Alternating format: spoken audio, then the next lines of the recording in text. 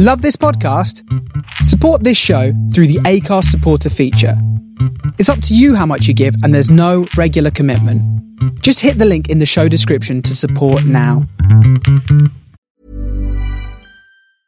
Hiring for your small business? If you're not looking for professionals on LinkedIn, you're looking in the wrong place. That's like looking for your car keys in a fish tank.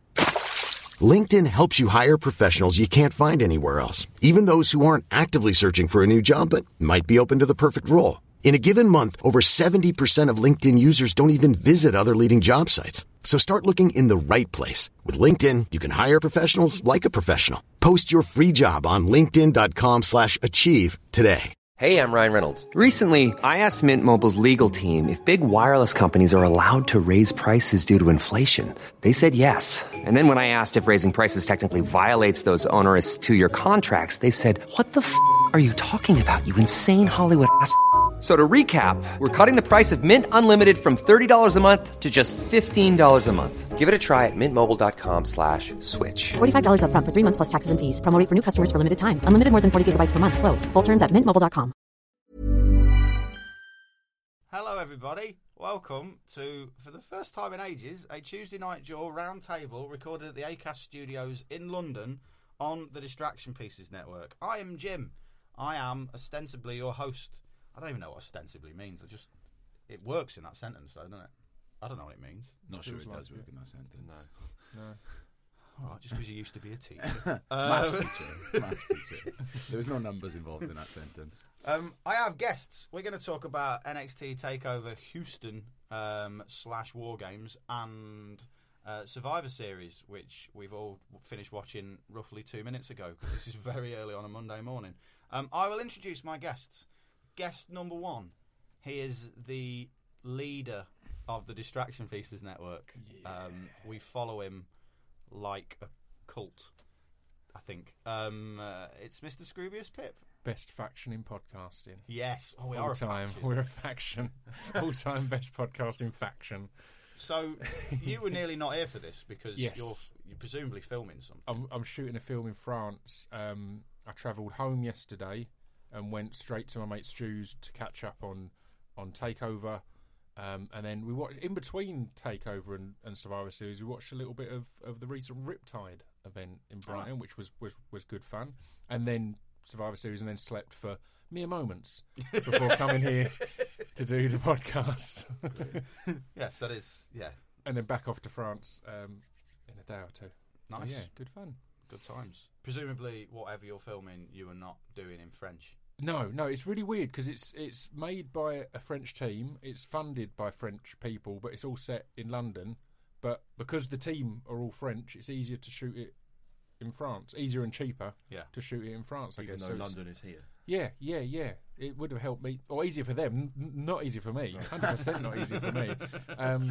But surprisingly easy, as just jumped on the Eurostar and it's like, all right, it's quicker to get to Paris than it is to Manchester. Didn't think about that. I went to kind of weird. I went to Belgium to do a gig the other week, and it took me an hour and 52 minutes to get from London to Belgium. Yeah. When you consider that to get a train from my nearest train station, Chester, to London is 2 hours and 20. Yeah, it's stupid. Mad, isn't it? Stupid. We can go to different countries and everything. Disgusting. So I shouldn't have mentioned that, as there'll be now demand for progress events all around Europe because it's as easy as getting to Manchester. Bring it on. They won't listen anyway. What's not commonly known is that you can't take a van full of merchant equipment on the Eurostar. Yeah. Can you not? No, we when we did that show in Cologne. Hello, by the way. I'll intro you in a minute. You can be anonymous until this point. Keep talking. Who could it be? When we did that show in Cologne, I drove a van with the camera crew and one wrestler from London to Cologne and back. Who was the wrestler? Mike Bird. Nice. And it took a long time. We went on the Eurotunnel freight service because they wouldn't let us take a van on the passenger service. That's interesting because we've got away with it a few times, but when we've got search, we've had to claim it's promotional material. Right. See, I called them again, rather than drugs. Like 6 boxes of merch. This is all to Promotional give drugs. away. We're just charitable. We're driving to Europe to throw T-shirts at people. No wrestler has ever done that when travelling to America, ever. That's the reason that we had to go on the freight, because Right. we said they asked what's in the van. And we're Right. like, oh, it's merchandise and equipment. And she's like, are you selling it? I was like, yes. Then you've got to go freight. So we ended up on this Eurotunnel freight service. It's crazy. It took a Terrific, long right? time. It Yeah. took like 11 hours to get there. Oh, wow. 13? No, 13 to get there, 11 to get back. It's because you made a mistake, mate. You meant to drive onto a train and then go through the tunnel. You drove through the tunnel, by the sounds of it. What? That sounds like that's how long it'd take. I like Anyway, it. that's guest 2. That's my business partner, John Briley, who, I mean, conservatively has 27 different types of drugs in front of him to get him through this. All legal. Yeah. Allegedly. Promotional drugs. So, John messaged me. I asked John to do this last week. John messaged me the other day and said, "I've lost my voice a little bit. I don't know if I'm able to do it." And then a couple of days later, was like, "No, I'm definitely doing it. I'll just be a bit huskier than normal." Now, regular listeners to Tuesday Night Joel will note that John's voice has been rated as incredibly relaxing / sexy by many people. Yeah, Mainly because I think they're probably just, if you watch Progress, you're sick of hearing my voice and you very rarely hear John's. So you're even sexier than normal today. Yeah. Good times. Hi, And everyone. he's bought notes as well, written on a piece of paper. Written on a piece of paper that I note he stole from one of the meeting rooms we used to book Progress shows. The one in Liverpool, yeah. The one in Liverpool, yeah. Which, are you still working your way through biscuits and tea and coffee that you stole from there? The biscuits have all gone. Right, but the tea and coffee still remains. I keep the sachets for when I run out of coffee. nice. Honestly, because you do. I don't know how much we pay for the meeting room for like a day. Enough to justify taking the biscuits and the coffee. But honestly, like, he brings a separate bag and he's just sweeping the whole tables full of stuff into his bag as he leaves. Brings nothing Promotional. else with him. Full of promotional tea and coffee. Promotional, socially acceptable drugs. Yeah. Our final guest is a wrestler who last night did a wrestle and has a fairly interesting story about how he's ended up here. It's true. At 11 o'clock in the morning. It's Eddie Dennis. Hello, Eddie. Hi, what's occurring? Do you want to hear the story now? Yeah, so bearing in mind, normally we'd record this on, when we did roundtables in the past, it had been a Tuesday afternoon to enable me to get from the Would north. have been much more convenient.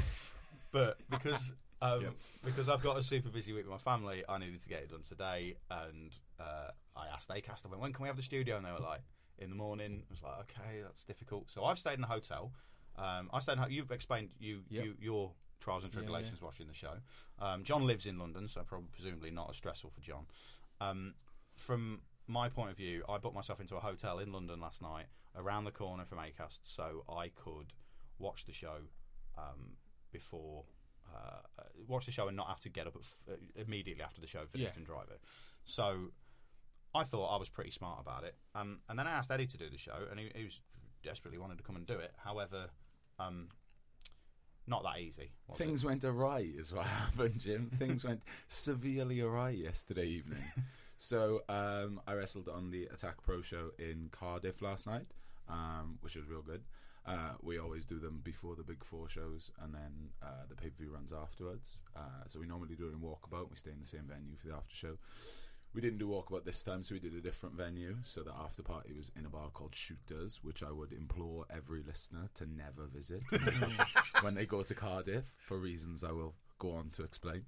I wrestled Mark Davis of Aussie Open. It was good fun. We had like a clash of heads early in the match, which led to a cut on my chin.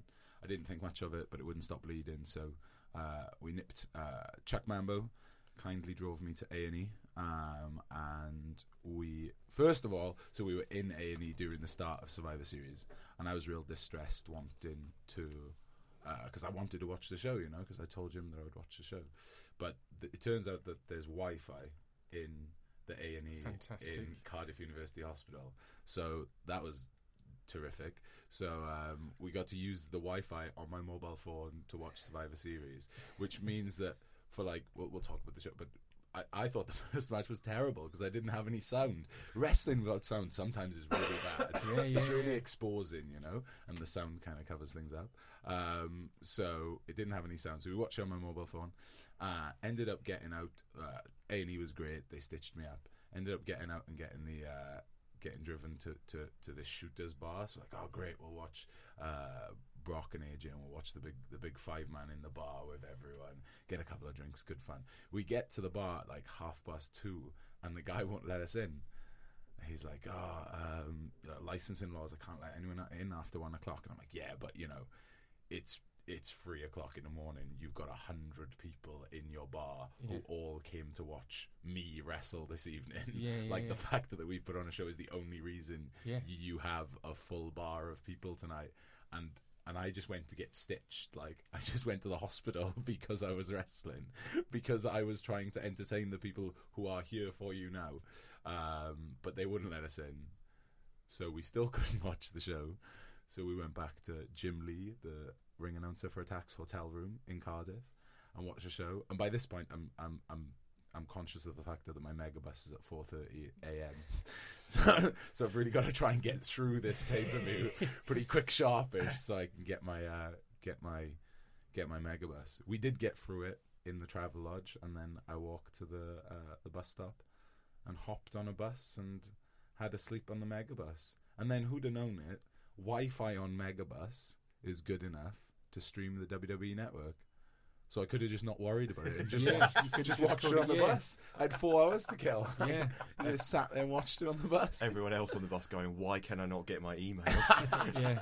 Someone's tying up all the the guy in the back is using up all the bandwidth. So then I got here, so I haven't had really much of a sleep. But I have watched most of the show. Saves 1 or 2 matches. And we'll cover for you when you haven't watched them, mate. Thanks. It's not a problem. I apologise for the coughing, listeners. It's all right, mate. It's fine. So we're gonna do Takeover first, then Survivor Series. Before we get into both of them, I'm going to ask you all a question that requires some thought. And I saw my friend Merlin on Twitter today tweeted. It was yesterday actually. Tweeted this question about choosing your ideal Survivor Series team. Right. Your ideal 5-person Survivor Series team can be using any wrestlers ever. 2 main eventers, 1 mid-carder, and a tag team in a Survivor Series team. Who would we all choose in our ideal Survivor Series team? Oh, wait, I've sprung this on you because then I want the most natural responses. So, anyone want to volunteer to go first? I've not thought about mine at all. I'll jump in and go. I've not thought of it yet, but I'll go completely. I'll just work through, as you said, and go through my instant reaction. My instant reaction on tag team was a Legion of Doom, because they're just a great look in a Survivor Series team, aren't they? Yeah, just look beastly. And my instant first reaction of main eventer was Shawn Michaels. Nice. So I'd have Legion of Doom and Shawn Michaels, and then I reckon I'd go. I've been watching back a lot of Flair recently, and I know obviously I've always known Flair's great, but he's just in my mind a lot at the moment. So I'd add Flair. So I need one more. I need a mid-carder. Unless you're using like early 90s Shawn Michaels, then he can count as your mid-carder. Oh, nice. That's a good shout, man. Hey. That's a good shout. Hey. No, I'll keep him. I'll keep him as my main eventer because I wouldn't want to be without. You see, one of the games that we were playing last night was trying to list every profession that has been used in wrestling. Yeah. So now I've just got countless people there, and the one that we couldn't decide quite what his profession was, so I'm going to go for him. It's just Coco Beware, just man that owns a parrot was his profession. So I'm going to sling Coco Beware in there. Parrot fancier. Yeah, parrot fancier. Have you ever been on holiday, and there's just people wandering up and down the beach just with an animal, like? Yeah. Coming up to you going, "Do you want your photo taken with my animal?" Yeah, that's essentially was Coco Beware's job. Coco Beware, incidentally, was a really good heel in Memphis. Really? He's because everyone remembers him as being having the best named finisher in WWF at the time in the late 80s, which was the Ghostbuster Suplex. Amazing. Yeah. Just a brilliant name. It's just a brainbuster. But yeah, he was just kind of very, especially when he was in the tag team with Owen Hart, he was kind of just just happy, smiley baby face. Yeah. But he was a really, really good heel in the mid-'80s. He was Amazing. like feuding with people like Jerry Lawler. And you go back and watch that and go, is this the same dude? It's like watching people in WWF compared to when they were in Stampede or something like that. It's nuts. Good choice. So that was complete just stream of consciousness, no consideration put into it, but I like it. I'll stand by it. Koko B. Ware being eliminated after 20 seconds. Yeah, of course. You need that. Either of you chaps want to go next? Bullet Club. Nice. There's a man conserving his voice. Yeah, nice. There's more than 5 members, so I think which you five? probably Cody, have to find Kenny, 5. Marty, and the Young Bucks. Nice. Lovely. Whizzed It's right lovely. through that, didn't he? Look at that. Straight in. Also, I'd like to think that me and Eddie can't use anyone that's already been used now. Oh, is that right? Yeah, so... Sorry. I wasn't going to go with the Bullet Club, jeez. But the All right, mate, Legion of Jesus. Doom on the other side. I will go with my 2 favourite childhood wrestlers, Sting and the Ultimate Warrior. Nice. So, like, early 90s Sting with his bleach blonde hair, and Ultimate Warrior circa WrestleMania 6. And then I'm going to bend the rules slightly because I would have gone Legion of Doom and then a mid-carder with face paint because I like the aesthetic of them all having face paint. I love Come on, Powers of Pain. But instead, what I'll do is I'll forego my mid-carder and stick Demolition in with them, all 3 of them. Nice. Oh, nice. That way they've all got face paint, You see, I which quite is my main requirement for this team. I quite enjoy when there's a team like that and they have the one that didn't have face paint and he has to put on face paint to fit in the photo. That's that always is a fun good. thing to have that one that's like, I'm dressed up today. It's great. I'm part of the gang. I love it. Like Roderick Strong. Yeah, exactly like Roddy. Yeah. like Roderick. Oh, look. You've all been to the same military surplus store. Good work, guys. And we'll get to it, but when he walked out, I imagined under that mask him just beaming. Just look at my outfit. Actually, that is... Knowing Roddy, that is probably exactly what we was doing. He's a very happy man. So, mine... I can't use anyone that anyone's used so far. I would have Brock Lesnar because it's Brock Lesnar in it. Great choice. You'd win that way too. Yeah. No one's winning ever. I would have Brock Lesnar, Triple H, early 1990s Cactus Jack when he was still a mid-carder. Nice. And the tag team I would have would be Vader and Stan Hansen. Wow. That's a team no one would want to wrestle, isn't it? Yeah. It's just the team is just called Ouch. There's mine. Let us know what yours is. Hashtag Tuesday Night Jaw at Jim Smallman.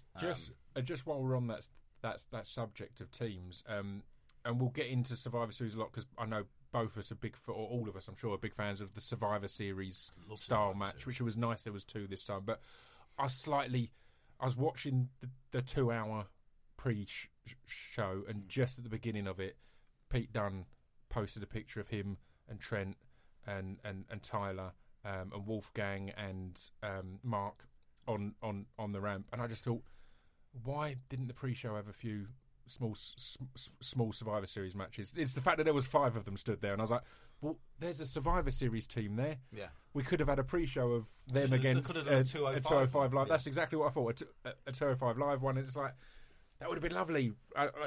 It's all good, but if it's a 1 hour pre-show, I understand that. But when it is a 2 hour one, you're like, they're literally there. Yeah.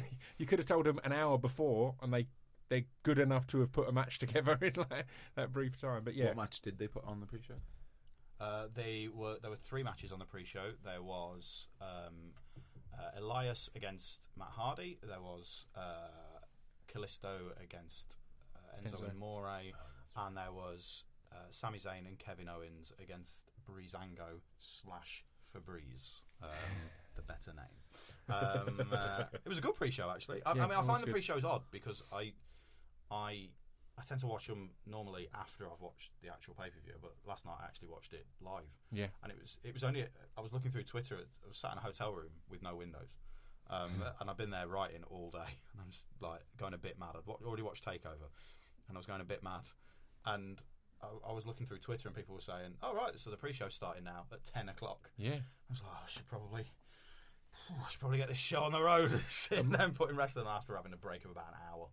My plan was to have a nap in between travelling from France and going around my mates and watching the wrestling. And then I saw the pre-show was at 10. I was like, well, we need to get NXT in. I want to watch a bit of Riptide. I'll come over now. So I went over like 5 and we just started then. And yeah, it was 11 hours of wrestling. It was good. It was great fun.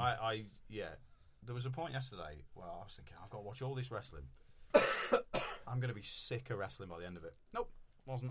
I've been in a town in France though that's not got great Wi-Fi, and this little village, it hasn't even got a shop. You make it sound like it's the sort of place a bit like Footloose that's banned dancing. It is that kind of place. The guy in the hotel, he does our dinner every night, and literally our dinner every night is what he decides is our dinner every night. There's not a menu. It's just, are you coming down for dinner? It's like, yep. Here you go. Here's your dinner. So, do you have any dietary requirements? Because I don't care. Yeah. I couldn't have had too much wrestling at that point. I've not been able to watch anything all this week in the build up to it. So yeah, I was like, all right, let's start at 5 then. What let's that's get making going. me think is, how did they manage to dress this village up like London?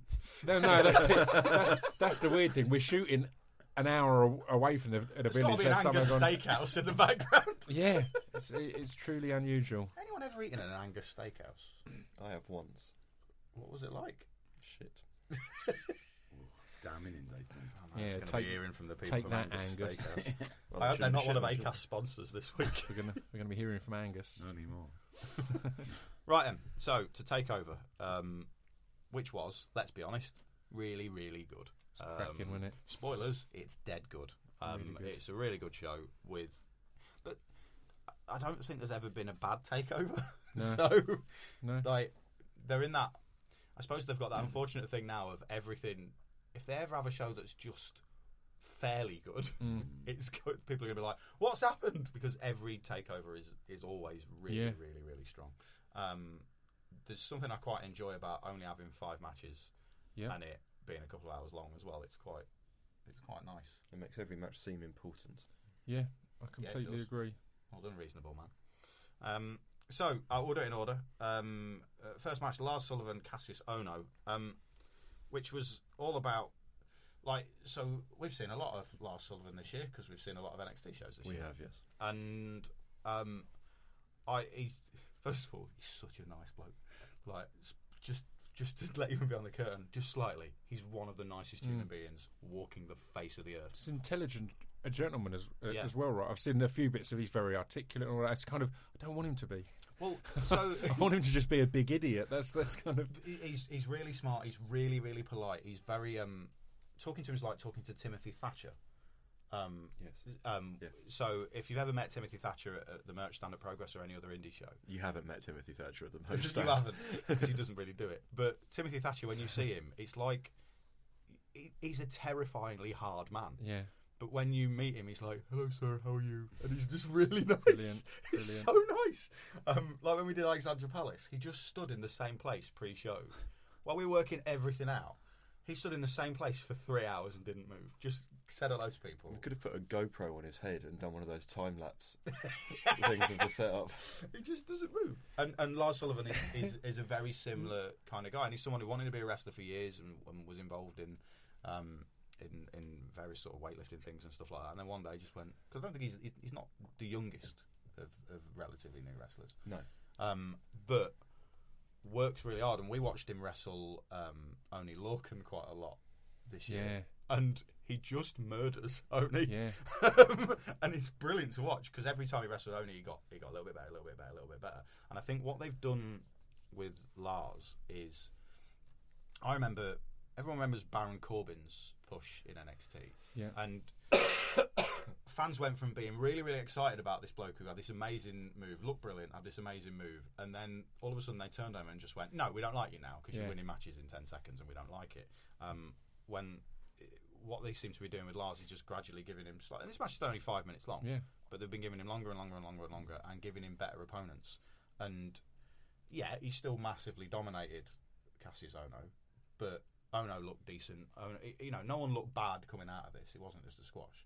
Yeah. And I think the longer the matches go, Lars still looked good in them. He doesn't look out of place. He doesn't look like he doesn't know what he's doing. Agree. He looks great. And I see only the thing I really like about him is he looks like an old school heel character from the 1950s. Yeah. In that he's just this big barrel chested monster. He looks like someone like Killer Kowalski. Yeah, completely. And I like that old school sort of mentality. I like this a lot as a matchup because Ono feels like someone who, at the moment, they haven't particularly got a big storyline behind him or anything big, but he's a big name and a very respected name. So that felt like a great natural progression for Lars Sullivan as a step up of like, right, we're not going to damage Ono at the moment to have him lose a battle here, but it's a good step, and I thought that was a perfect choice. It was good for Ono too because he wrestles like a traditional babyface on NXT, really. So he like gets beaten down and stuff. Yeah. And sometimes it looks a little bit awkward because he's so much bigger. Than a lot of the heels that he wrestles on NXT. So he gets like beaten down, and then every time he hits him, he looks like he murders him. Because his strikes are so good, and then you're left thinking like, I don't really buy that you'd get beaten up by this dude because every time you hit him, you look like you're killing him, and you're way bigger than him. Do you know what I mean? So Lars is such a big man that when he put a beat down on Ono could actually sell for him, and it looked good. Like, and there was sympathy for Ono when he came back and run his big flurry of strikes at the end. And also, all those strikes look great. No one does strike sequences like no, he's the best. I mean, to be fair as well, I mean, Lars was laying in the strikes, and it was almost Japanese in places watching it. You were just like, all right, cool, we're going to kill each other. Yeah. Awesome. Great. I'm fine with that. Put Lars over super strong. Which Yeah. was obviously the purpose of the match, I guess. I think Lars has probably got quite. I mean, I'm always aware. You know, when you notice someone's knee brace. Yeah. Like he wears the biggest knee brace. It's heavy, right? I think I've ever. Like it's Austin in the very late 90s, early noughties level of massive knee brace. Yeah. And I don't know if that's something that could potentially be a problem going forward. But we discussed it a lot last night and came out with the theory that that's how he gets his powers. If he took his knee brace off, his knee would get huge and the rest of him would shrink down. But but covering that, it's sending that just huge, gigantic swollenness all through his body. Did Austin get his powers from the knee braces braces too? Yep, that's a fact. This is all where can we get documented. these knee braces from? So you have to recharge them in the back before you go out to wrestle. Yeah. So knee brace on shopping list. The comparison with Baron Corbin is quite interesting, I think, because I thought that Lars actually took quite a lot of offence in this match, which is something that Corbin never did early on in his when they introduced him. I think that's quite a clear lesson's been learnt there, and to have Lars take quite a lot of offence at this stage and show that he can take it as well, I think probably makes him even more credible. Going forward when he gets into longer matches and better opponents, and not that there's anything wrong with Ono, obviously, but that was interesting to see that the writers and the creative learning from that from a couple of years ago. Because you can look like a monster and a beast without just squashing people. In many ways, you look even more. So if you've taken a beating and then you just hit your finisher and it's over, that just shows even more that even if you're on the back foot, you just need one shot and they're done. That made him look even stronger in many ways. That this was a back and forth match, and then it was just over. It was just done. That's it. Putting him in there with Ono as well, like the NXT audience will like it as a match, because Ono's offense looks so good. Even if nothing really did, but even if something had gone a little bit awry or something, the second he hits his first big strike, they'll be right back into it, because the second he hits 100%. the first big boot or the first elbow, everyone will be invested again, because it gets the whole room unglued every time he strikes someone. Yeah, completely. Yeah, it's I was looking forward to that match, partly because I really like Ono. As regular fans of Progress will be aware, he's one of my favourite wrestlers in the world and has been for years. But also, again, I just think I'm interested to see what they've learned with how to push a monster, because pushing a monster now is different. And we'll get to Braun Strowman later on, but how they've done things with Braun Strowman, there's no resentment over his push. No. in the same way that there has been resentment over Roman Reigns' push. Yeah, interesting that, isn't it? And you know, if anything, Braun Strowman's been pushed even quicker than Roman Reigns was. But Strowman's push has been at the cost of municipal vehicles rather than any people. So it's been defeating a garbage van, an ambulance, you know, just all sorts of different things. That's a great one to get over. Committing attempted murder, repeatedly. Yeah. As Progress's budget man, I'd be interested to know what the cost benefit sort of ratio would be for pushing someone using vehicles that cannot be saved versus wages of a wrestler. Which is more efficient. Yeah. Good God. And let's just make sure that John never gets that information, just for fear of what could happen in Progress. The next Progress show is just wrestlers versus cars. A wrestler flipping a second-hand Skoda. Got a really good deal on this. Bought this Astra for 50 quid. Do what I want with it. Oh God! I did buy a car for 50 quid once. Did you? How long did it last? A couple of years. Really? Yeah. Did you never drive it? No, I drove it every day. What was it? Ford Fiesta. Can't imagine you owning a car. Why? Because you've never owned a car in all the time I've known you. Because you live in London and there's no point. Yeah, fair. Yeah. I sold a Fiesta, I think it was. Was it once 50 quid? No. To a guy it was only like 100 quid, 150, but it was to a kid I worked with in a record store, and I got a phone call from him at 1 o'clock saying, "So I've put it in first gear, and what do I do now? Bring the clutch up." It turns out he couldn't drive, and he'd bought it and was learning to drive it at 1 o'clock in his local area. It was just ringing me going, "I lift up the clutch and it just stops," and I'm like, "Well, you need to give it a bit of get." And then I was like, "Don't ring me." I started giving over the phone driving lessons. Like, what's going on here? That wasn't part of the deal. It's not like buying a MacBook and 4 over the phone. It's not like buying a MacBook. You can't visit a genius every time something goes wrong. Yeah, it's outrageous. What's the cheapest car we've all ever bought? If you do 50 quid, I can't beat that. I bought a car for 400 quid when I was a teenager. Yeah, didn't last long.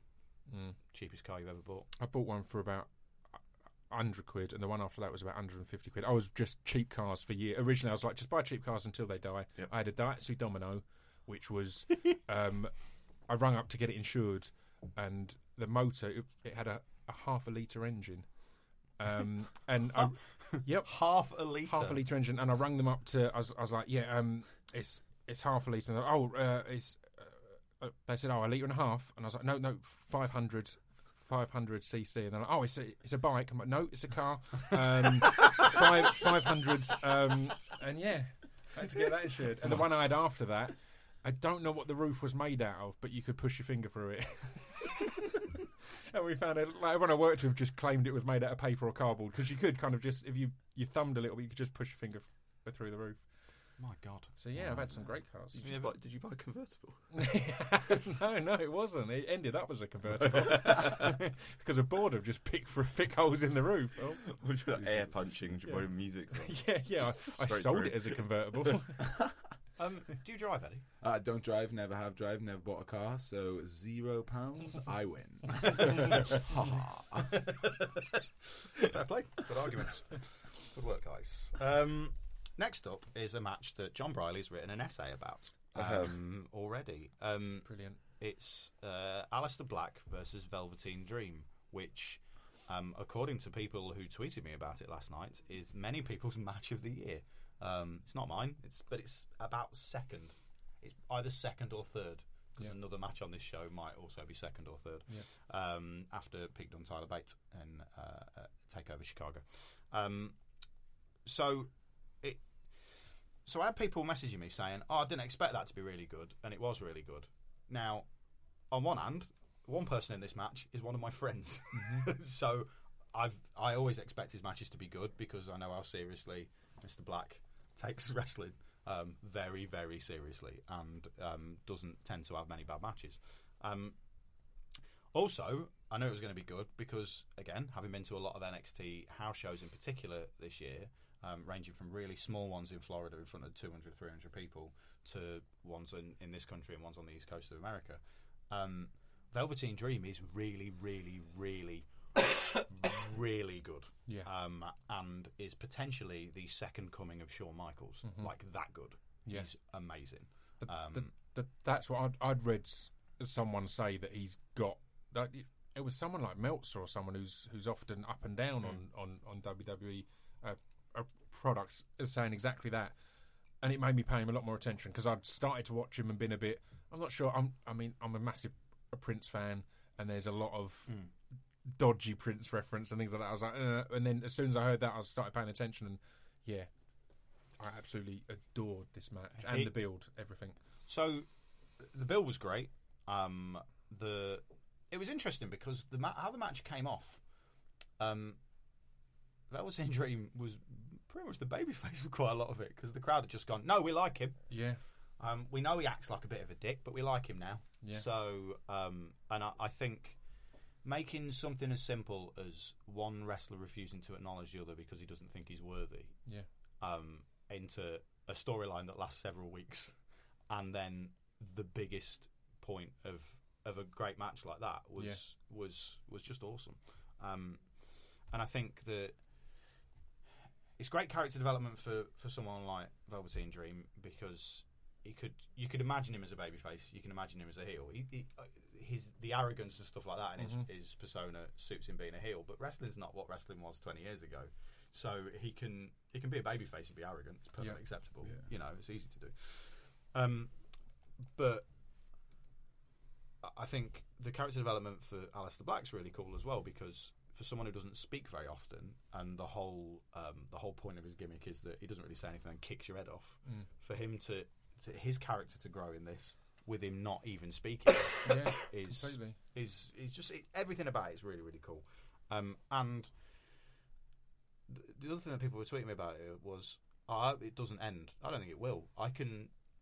If it's done right, you can see them coming back to this. Like, they'll probably go off to do different things now, but then they could come back to it again. Yeah. And they could go back, and it could end up being a rivalry akin to someone like Kevin Owens and Sami Zayn's rivalry that they had for years. Yeah. Because the chemistry that they've got in the ring together is absolutely awesome.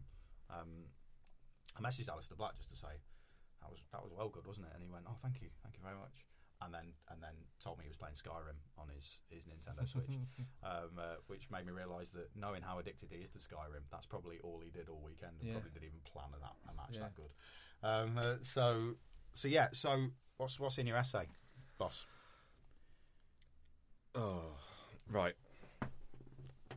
So, I like you say with wrestling that you get out of it what you bring to it, right? So for me, giant foam fingers. Yeah, yeah. I often go home from wrestling shows with a massive sign. Yeah. So this was a story about growing up and trying to earn the respect of not exactly like a father figure, but not quite like a bigger brother, little brother thing either. Because they did keep bringing that up on commentary that it's just so hard not to call him Tommy, but. That Aleister Black has got 12, 13 years experience. And Velveteen Dream is 22 years old and has been wrestling for 3 years. That's incredible. Absolutely incredible. That's incredible considering how good it was. They made a point in the hype video of repeating the line a couple of times that it was Aleister Black saying, "You do not acknowledge a child that's throwing a tantrum, or I will not acknowledge a child that's throwing a tantrum for attention." So that's, going into the match, that phrase was... Sorry. John's meant to be getting up now. that phrase was in my head.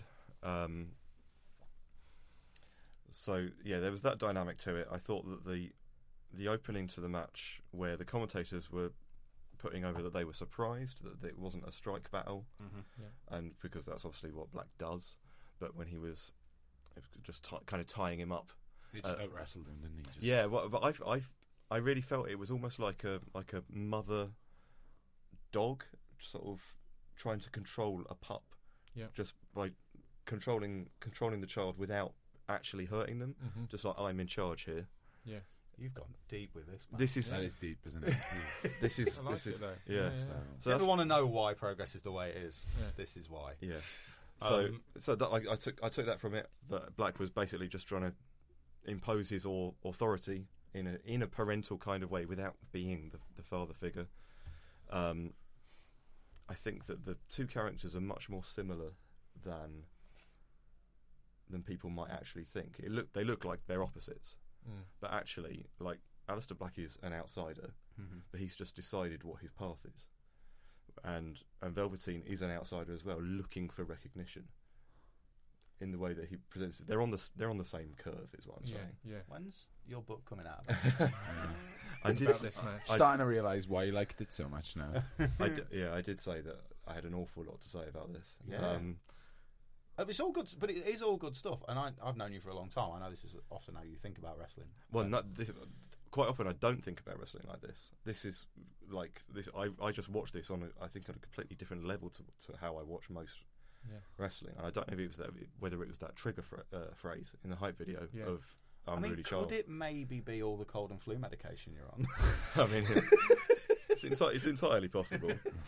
There wasn't even a unicorn in this match. What? Don't listen to him, John. He's teasing you. I think it's right, though. I think it did have all this underlying stuff, and that's why it proved how invested you can get a crowd, which is what you saw on a 4-week build. This isn't months and months of back and forth. This is quite a new story still that they had all. It's quite a simple story as well. It just had all the pieces there, and the crowd were just going absolutely nuts for all of it, for the psychology of it, all the little exchanges and the mimicry that they did of each other's moves, and the cross-legged and the crawling and all that kind of thing. It was like just it brought you into all that. So I think that is all that much underlying. So even if people weren't getting that, that's why. Right. It was so easy to get invested in. What did Alistair do when Velveteen? So he's sitting in the cross leg. Velveteen slides in, sort of like the hip thrust position. Yeah. He's like, "Acknowledge me, say my name, say my name." And Alistair's like looking awkwardly at the crowd, selling it real good. Like he's a little bit put out by it. Yeah. And then Velveteen switches to the seated position. Yeah. And then there's a huge pop from the crowd, and the hard camera refuses to pan to Alistair. So he's done something which they're not happy with, and then he's adjusted to the standard sort of arched cat stretch position, and then hard cam's panned over, and he's doing that in Velveteen's I think face. He was just going into that position, and that's what got the pop. But the camera was just a bit slow to get to it. No, because it's live. Like, I just think it was because they missed the Black Mass as well. So I just think it was just a bad edit. Because it's live, you can't really get around it. And we had that again. We'll get to it in the main event though. There was also a moment that they missed on camera that they then back referenced on commentary, saying apparently this happened at the same time, and it was like, right, well, you kind of saw the double throw. It was like all synchronized, and that would have been this people shot. But yeah, it was a live event with some awesome stuff going on. There was a thing in the main event they definitely tried to keep the camera away from for quite some time. But also, do you think any camera issues there were influenced by the having to have 2 rings, so only having 3 sides to work with? Well, WWE ringside cameras are usually positioned in 2 places. They're on the corners of the ring nearest the hard cam, right, and then they shoot into the ring on a diagonal. If you've got that other ring on one side, that cameraman has half the amount of movement that he would normally have. Yeah. So possibly. I would have definitely affected it because essentially when they use the left side ring as you look at hard cam, then the right side roamer wouldn't have been able to run the line. Yeah. And when they use the right side ring, the left side roamer wouldn't have been able to run the line. And it's not something that they have a lot of practice in, because this match hasn't been, the War Games match hasn't been done for so long. That Hardcam hardly ever pulled to show both rings, didn't it? It resisted it as best it could. Very rarely did they pull. They did have a couple of interesting shots that you very rarely get, which is they had 2 hard cams, one lined up for each ring. Yeah. And occasionally they would show the hard cam that wasn't directly in front of the ring, just to give a slight kind of angle. Right. I thought that was interesting. This is someone who looks at video editing of wrestling a lot.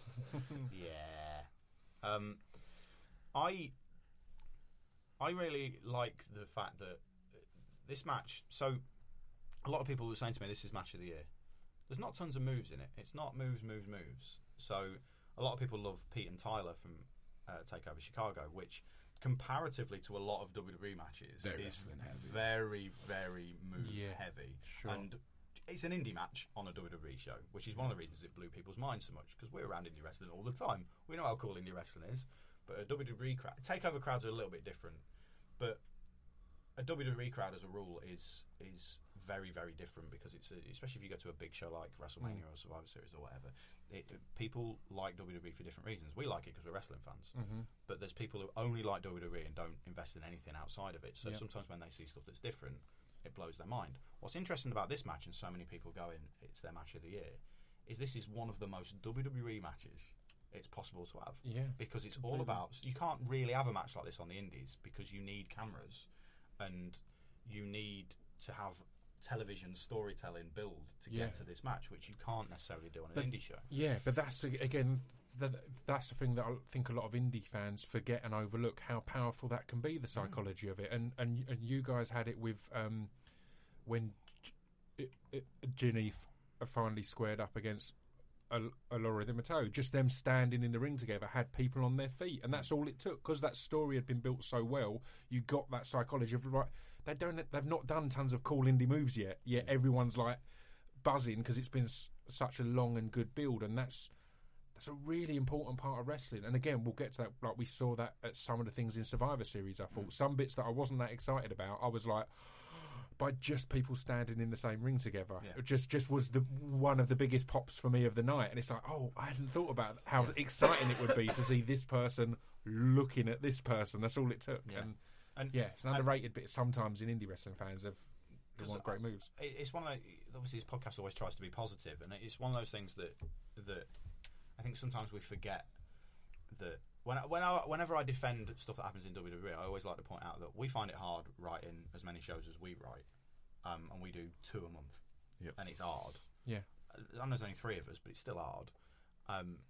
WWE put 10, 11 hours of content out a week, so not everything's going to hit. But when something does hit like this, and people are losing their minds over it, again, you have to remember that this is the sort of thing that could only really happen in a televised wrestling product to make people as excited. You could have that match on an indie show and it'd be great, but to have the real excitement about the build about it and having HD cameras right in their faces when they're talking to each other and stuff like that, that's the thing that is where we should appreciate product like WWE, because a lot of people are like, I don't like WWE, I like the indies, but this is the sort of thing that gives the exact example of how they can do stuff amazingly. And that's what I think jumps out to me is the crossover of that, though. It's the reason Pete and Tyler was so exciting on a WWE show is the same reason that the stuff Eddie's doing at the moment is so exciting on an indie show, because he's doing these amazing stories and videos that's really getting you invested. And with it, often people assume TV wrestling, or people assume you can't do that because you're not on TV, but it's using social media and going, no, I'm going to tell these stories and build this in that way, and people are going rightfully nuts for it, because it's like, right, we're not used to that in indie wrestling. We're used to this great person against this great person and seeing what they can do on the day. Well, people are used to promoters' dream matches, which is completely. Don't get me wrong, which is wicked. I love going to the odd show where it's like, there's 2 people I really want to see wrestle each other. Yeah, but and you guys have even done it a couple of times, absolutely. Right? Joe and Rampage and stuff. And sometimes they just dream matches. And sometimes we'll do, because if we've got 7 matches on a show, 3 or 4 of them might have a story to them, 3 or 4 might not. Yeah. You know, and because we've got to still remember an indie company and give that side of it. But there's nothing wrong with having storyline development and having people. Yeah. You know, look at how angry the world was with you, what you did at Alexandra Palace. Yeah. People were absolutely wanted to kill you. Twitter was unglued. Positively unglued. And it's what I like is it seems like it's the realisation of indie wrestlers that they can take control of these storylines in a way across companies, rather than being, I turn up and get told I'm a heel or a face. Like people like Zach Gibson has built that fantastic thing that wherever he goes, bar a couple of companies, he can be this horrendous villain that everyone loves to boo, and that feels like that's the wrestlers taking control of that themselves, rather than going, I'm just going here and this is an individual night and that's that. Do you know what I mean? Telling their own storylines across across promotions. Yeah, I mean which is great. When you talk about like positives and negatives of independent wrestling against like a WWE product, then certainly most independent wrestlers would massively put their artistic influence as a huge positive for independent wrestling. 100%, like, you know, you can exactly what you're saying, you can put take it together control, over different, you know, and you can decide whether you want this to be something which is standalone to one organization, or whether it's something which you want to cross over different places, and you can do that in different ways, can't you? As well, I mean, speaking as promoters, like, I don't think we've ever come up with an idea that wouldn't suit a wrestler and just gone, no, we need to put a square peg in a round hole. So this needs to happen. It always feels that collaborative. Most things we do are collaborative and fairly organic. Most of the time, aren't they? Yeah, pretty much. Reverse battle royal. The thing about this match that I think was the best is, which is kind of obvious, but as the match is going on, I was just concerned a bit, because similar to yourself, like, I would consider Alistair a friend, and like, as the thing is going on, as good as it is, the only thing that's concerning me is like, man, Velveteen's coming out like a absolute mega star from this, and Alistair isn't, or, you know, I'm pretty sure he's going to go up, but when he goes up, I'm not sure where he goes next, because he basically made Velveteen a star in this whole program and in the way they've put the match together. And as it's getting towards the back end, I'm thinking, as long as he acknowledges him at the end, he'll get them right back. Do you know what I mean? As long as he acknowledges him. And I was like, and we get to the end and he's sitting there, and I'm getting excited because he's sitting there and Velveteen's like almost resting on his thigh. Do you know what I mean? Like he's just like acknowledging it. Almost. And like a puppy. Like a little puppy. And I'm thinking to myself, oh, they're going to do it, they're going to do it, they're going to do it. And all I'm thinking in my head is, because I really like promos and things, and all I'm thinking in my head is, the last line needs to be Velveteen Dream. What should he say in the build-up to Velveteen Dream? And like, I'm like, you have my respect, Velveteen Dream, or whatever. But I'm thinking, you have my respect is not very Alistair Black, is it? You know, he's quite like, the language he uses is quite sort of cryptic, is a bit like gothic, and you know, there's he quite likes all of that sort of literature on Satanism and stuff like that. That stuff quite fascinates him, right, as a human. And that line that he gave of like, what was it? Enjoy your infamy. Enjoy infamy. Was wonderful. Velveteen Dream. Notoriety or infamy. Which is, I mean, that's just exquisite, isn't it? I think he goes straight out of this into a program with Almas. He wrestled Almas on his takeover debut. Yeah. So I think that's an organic place for him to go right now, and Velveteen can go anywhere. So here's the thing. Your whole point about Velveteen comes out of it looking a star. Velveteen was on Tough Enough, wasn't he? He was to start with, and was let go because of his attitude, essentially, and then brought back into the fold and went to the Performance Centre, etc. There is nothing that's going to stop him being a superstar ever, because he's got it. He's got he's been in he's been under the WWE umbrella since he was 19 years old, and there's nothing that's going to stop him, because he's got all the tools. Like, he looks amazing. He's in amazing shape. He can do promos. He's got a good character, and he can wrestle, and he can, like, his selling's amazing. And that's why the Shawn Michaels comparison comes to me, in that he'll take moves and looks like he's been killed. And unfortunately, if you're that good at selling, eventually a crowd's just going to go, I want to cheer for him. Why? Because he's vaguely sympathetic. So, but I don't think there's anything. They could put him in with anyone, and he's going to end up looking like a superstar. I love that him and Kairi Sane have both brought an elbow drop as a finishing move and made it look absolutely brutal again. Like, it really looks like a finisher. It annoys me that it's called the Purple Rainmaker, because the Rainmaker's move, it could have gone Purple Rain Drop, or Purple Rain Falls, or Purple Rain Shatter. Like, there's so many options there. Purple Rain. Or just the Purple Rain, and it's like, well, don't use a great move's name and not do a variant of that move. That's the one bit that kind of annoys me a little bit. That'll be a rib on someone calling it the Purple Rainmaker. I'm certain. Wrestling being the way it is. I agree, though. Like, calling it, if his move was a ripcord into something, then Purple Rainmaker would make perfect sense. It's a clever pun on Prince.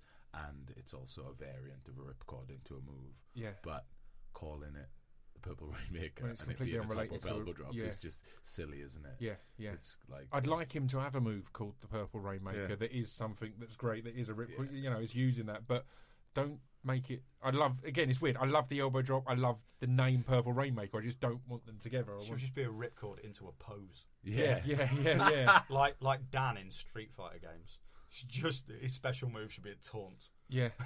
Purple Rain Drop is really a far better name, isn't it? Yeah. Because he jumps off the top Let's rope, start this petition now. drops on them. Purple Yeah. Rain Drop. Hashtag Purple Rain Drop. Yeah. That last shot of the two of them, once they've done all the replays and stuff, and then they came that last shot of Dream flat on the mat, Yeah. pouring at him like a puppy, and Black sat there cross-legged with the mic. Again, comic book. One of my favourite films is Unbreakable, Yeah. the M. Night Shyamalan Yeah. film, and I got that from this. The relationship between the Bruce Willis character and the Samuel L. Jackson character. Yeah. From that, the fact that they're sat next to each other, both facing the same way rather than opposite each other, Yeah. to me says it's not as simple as good and evil. Yeah. It's it's that thing that I mentioned earlier about being on the same curve. Yeah, They're just yeah. at different ends of it. Yeah. And then Black giving him what he wants at the end, whilst simultaneously putting him down with that "enjoy your infamy" line, Yeah. was great. And then Velveteen has also achieved what he was wanting, Yeah.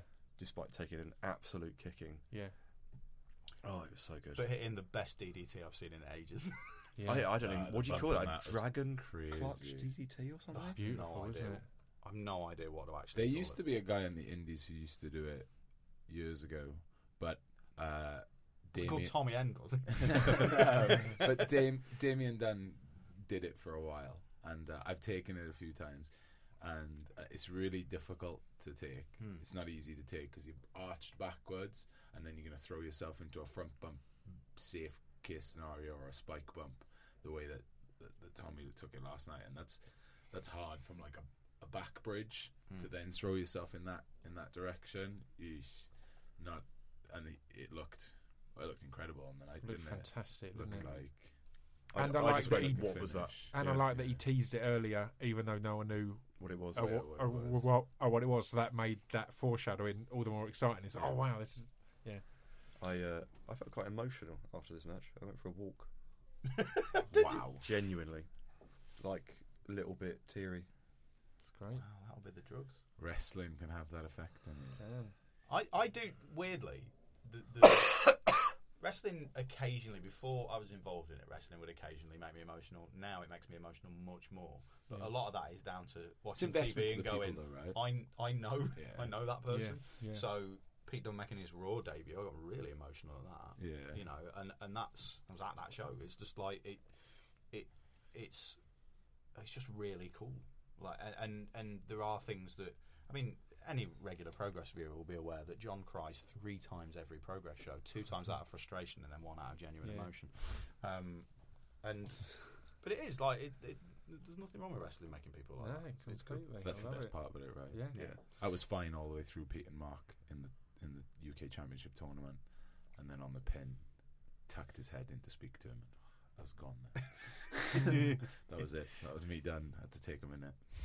Amazing. It was great. Basically, that's Yeah. my favourite WWE match of the last 10 years. For the last 10 years, Wow. That's Awesome. huge, isn't it? wow, more than CM Well, Punk, John nothing's- Cena. Yeah, because nothing has affected me emotionally like that. Wow, that's good, mate. Yeah, it's wonderful. Good stuff. Just gonna go for a lie down now. Yeah, you're gonna have a lie down, mate. Next up was the title match for the vacant women's NXT Championship between Ember Moon, Peyton Royce, Kairi Sane, and Nikki Cross.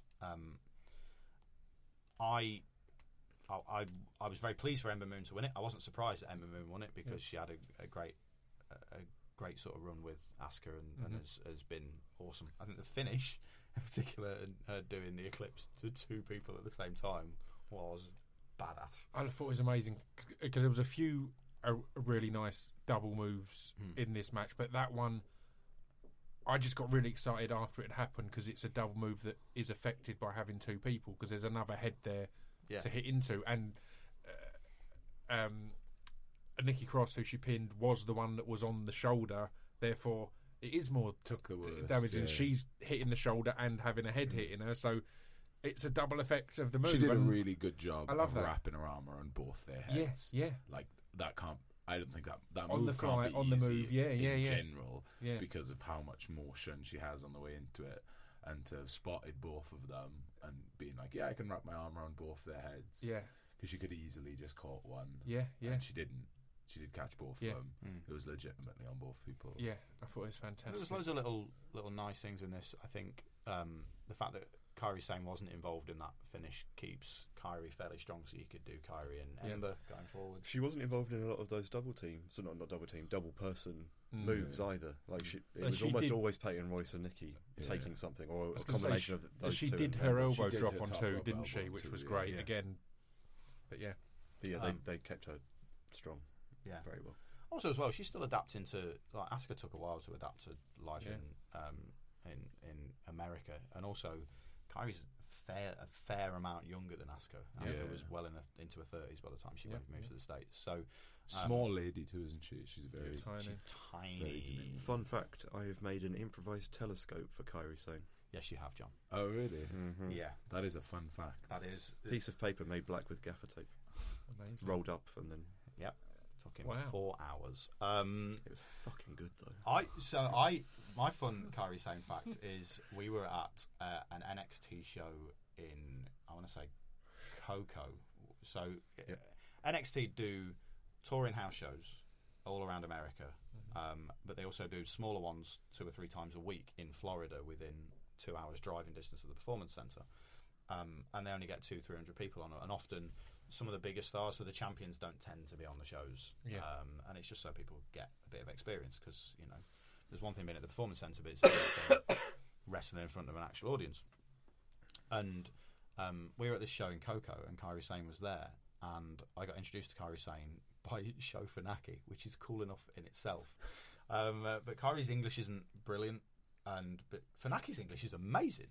Like, absolutely. Like, his whole number one announcement on SmackDown thing, as a gimmick. Like, he talks perfect English. And he introduced me and then went away again. And then he came back again, and Funaki's a really nice guy. And he came back again and went, excuse me, Kairi wants to know, what are your tattoos? And I went, they're all girls from video games, pointing to my sleeve. And she thought that was hilarious. So I was like, brilliant. I've bonded with Funaki and Kairi Sane over having Princess Peach tattooed on my forearm. Brilliant. So yeah, I mean, it was a good match. Like, I always expected it to be good because all 4 people are good. What was interesting with Peyton Royce's entrance was she came out and Billie Kay sort of went, bye, see ya, and it was her sell of, where are you going? Which I actually made it interesting. But my wrestler fan brain went, well, she's coming back out to interfere. And then she didn't. Oh, is that what you thought? I thought that, yeah. I was like, normally when someone says goodbye on their entrance, they nearly always interfere. I didn't think that. Yeah. So I thought it was I thought at the time, either Peyton's winning this, and they're kind of very subtly splitting the tag team up. Yeah. Or it's a complete piece of misdirection to make me think that Peyton is winning this. So either way, it worked. Yeah. Honestly, who did we all think? Because I was certain Ember Moon was winning it, but who did everyone think was winning? I thought Peyton was winning because I thought that she was the only heel that can be there, and therefore there's a load of faces for her to feud with on a longer run. Whereas if I faced one, I couldn't see that many heels at that level to then compete. Makes sense. Same. I was pretty sure it was Ember, to be honest. Yeah, just because she'd done the big run of matches with Asuka, and she never got to have the payoff moment where she went over Asuka when Asuka went on up. So I thought that this was her, and it was a nice touch the way they did the Asuka in the ring at the end. So that was her payoff. I love that she was in the ring, Asuka just popping up, and Regal, she put a hand on Regal's shoulder. Regal's quite a jumpy man from having to wrestle legitimate punters. In Blackpool for years, she put a hand on his shoulder. You could see him turning around, going, "Who's it? Oh, it's Asuka. It's fine." That's funny. Next, we had the NXT title match, and something that I did not expect, which is a new NXT champion. That surely surprised everyone. There can't be anyone in the room who saw that come in. Well, I didn't see it coming. I was really pleased about it because regular Tuesday Night Duel listeners will be aware I've been banging on about how good Almas is for ages and how he's the second coming of Eddie Guerrero, and this is further proof of how absolutely brilliant he is. And again, coming back to how often we've watched him this year, he is so good. So good. Even on house shows, it does everything at 100% all the time. If anyone's ever seen the stuff he did in Mexico when he was La Sombra, the fact that he's responsible pretty much for the whole Los Ingobernables gimmick, it's someone like Naito does quite a lot of La Sombra's moveset, so he's ludicrously good. And I really like what they've done by putting him with Zelina Vega because Almas isn't. He's you ever had a conversation with him? His English isn't amazing. Brief conversations. Yeah. He's a nice guy, and his English isn't the best. He can speak English, but it's not as promo level. Yeah, it's not. Yeah, that's the thing. And whereas Vega is an amazing talker, and her whole gimmick of I've seen him, and it's an opportunity, and I'm like an agent rather than a manager. Like, you know what I mean? Like when you see someone I represent this person. Yeah. Almost like a female version of Don King. That's what she's because I can make money off this person. She's the reason I was expecting him to win, or I thought it was a viable option, because I haven't been on board at all, despite all your praise of his pass of Almas, and literally within a week or two of her running things, I was like, he's great. This is fantastic, and that's what made me think, right, this feels like it felt like, as you were saying, they brought him in and wanted to push him quite quickly, and it didn't connect. And then when that connected so quickly, I was like, right, this could be, I just think, so I'm a huge Eddie Guerrero fan, and the thing that really, there was association with other people that always pushed Eddie Guerrero to better things, and it wasn't necessarily having a manager, but in Mexico it was being associated with Art Barr and Jake Roberts for a while that made him an absolute mega heel, and it was being associated with people like Dean Malenko and Chris Benoit that took him to the next sort of level. And I really, really see that in him. And also, like, he's got all the tools. He's really good at wrestling. He's a good-looking dude. He's in good shape. Everything that, and now he's got the promo side was the only bit that he didn't have, and he's got someone who's really, really good at them. Yeah. And she's both really likable because you watch her and go, well, she's got a point. She can make money out of these people, but at the same time, if you need him to be super heel, she can be. Like the fact that she was doing Hurricane Rana's in this match.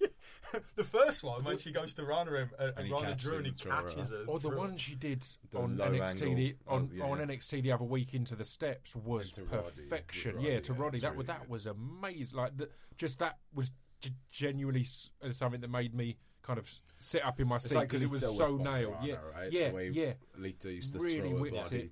And she's a tiny girl as well. Again, they highlighted that with Drew standing in front of her at the beginning of this. But she is absolutely minuscule. But also, I think I read in an interview with someone recently about how WWE had repeatedly tried to find something for her as a wrestler. And they couldn't really find something for her, and her size was a bit of a problem and stuff like that. And then this opportunity's come up, and it's a great example of two people going, right, here's the opportunity. Let's nail this. And both of them are playing their parts so well. I feel sad because I like Drew, so I feel a bit sad for Drew. And I was reading on the internet this morning that I think Drew might have tore his bicep in the match as well. Yeah. Was that literally on the last move? I don't know. He just held it straight after. No, I think it was a little bit earlier. It sucks for Drew. But I do wonder whether Almas was meant to go over. No, I think he was. You think? Yeah, absolutely think he was. Personally, I'm not convinced. Right. I think that finish was called in the ring because Drew knew he'd be out for months. You don't know that. I don't think they ever call matches like that in the ring when it's the titles at stake because you don't know how long you're going to be out. Sure, but this is what it looks like to me as a promoter. Yeah, because that finish came out of nowhere.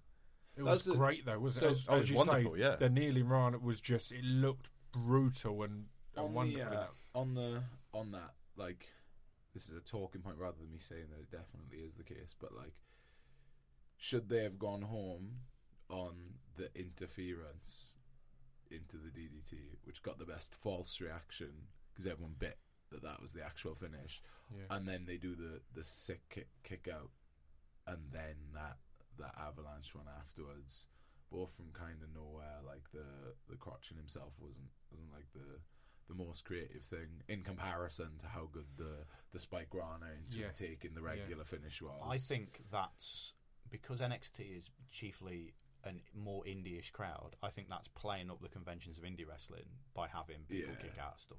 It's one of those ones where you have a spot which you know this is going to get the best false finish reaction, but the trouble is then coming up with something better to be the actual finish. And I don't think they managed it with this one as an example. Like, I don't think that finish was hotter than the false finish that they did with the Rana into his regular DDT. Not to get sort of too deep into it, but maybe that was the point. Like, I'm here saying that I think they called it in the ring.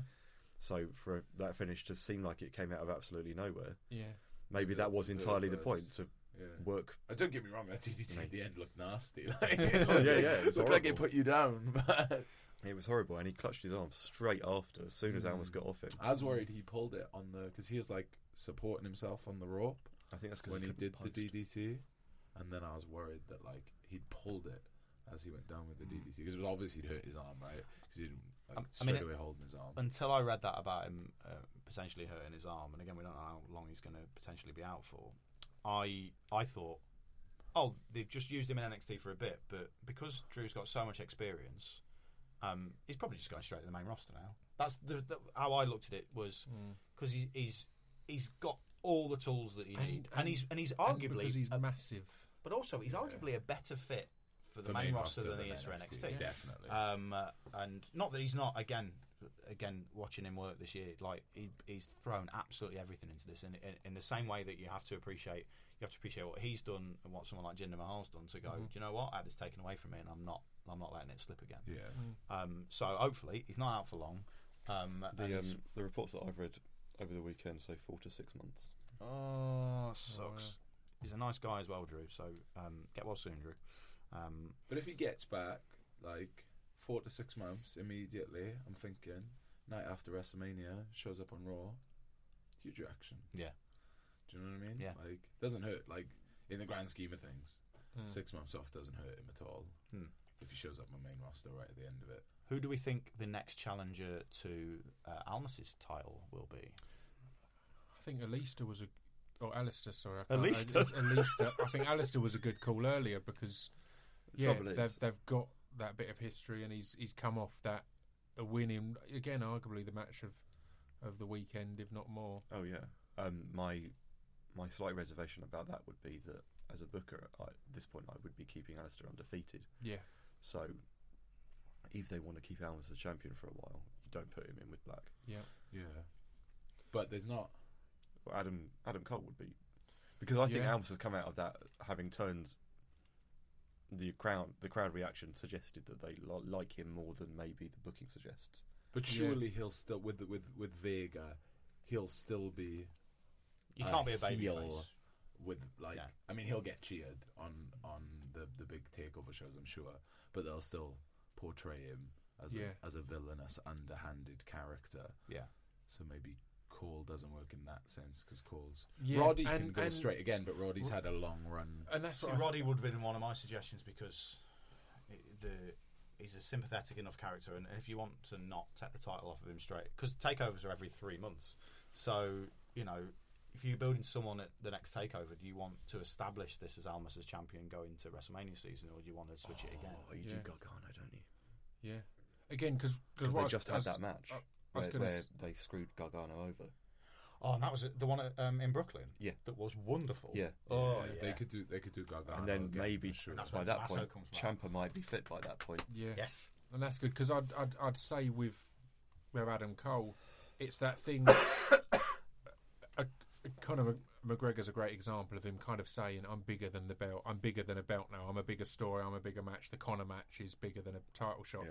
And I think the Undisputed Era and Sanity type feud doesn't need a title at the moment. It is that kind of that huge, that's Cena rivalry when Cena didn't have a belt for ages, because you don't need him to. His feud is bigger than the belt in many ways, and I think that's kind of the case with the Undisputed Era Insanity thing right now, that that's the biggest storyline, and they don't need to tie up a single belt in it. They can let, all the belts bring other people up and tell these stories. They haven't really done a 3-way or a 4-way run with the belt at NXT for a long time, right? No. So they could easily do like Gargano and Alistair, or Gargano and Strong, or Gargano, Strong and Cole as a 4-way thing. Yeah.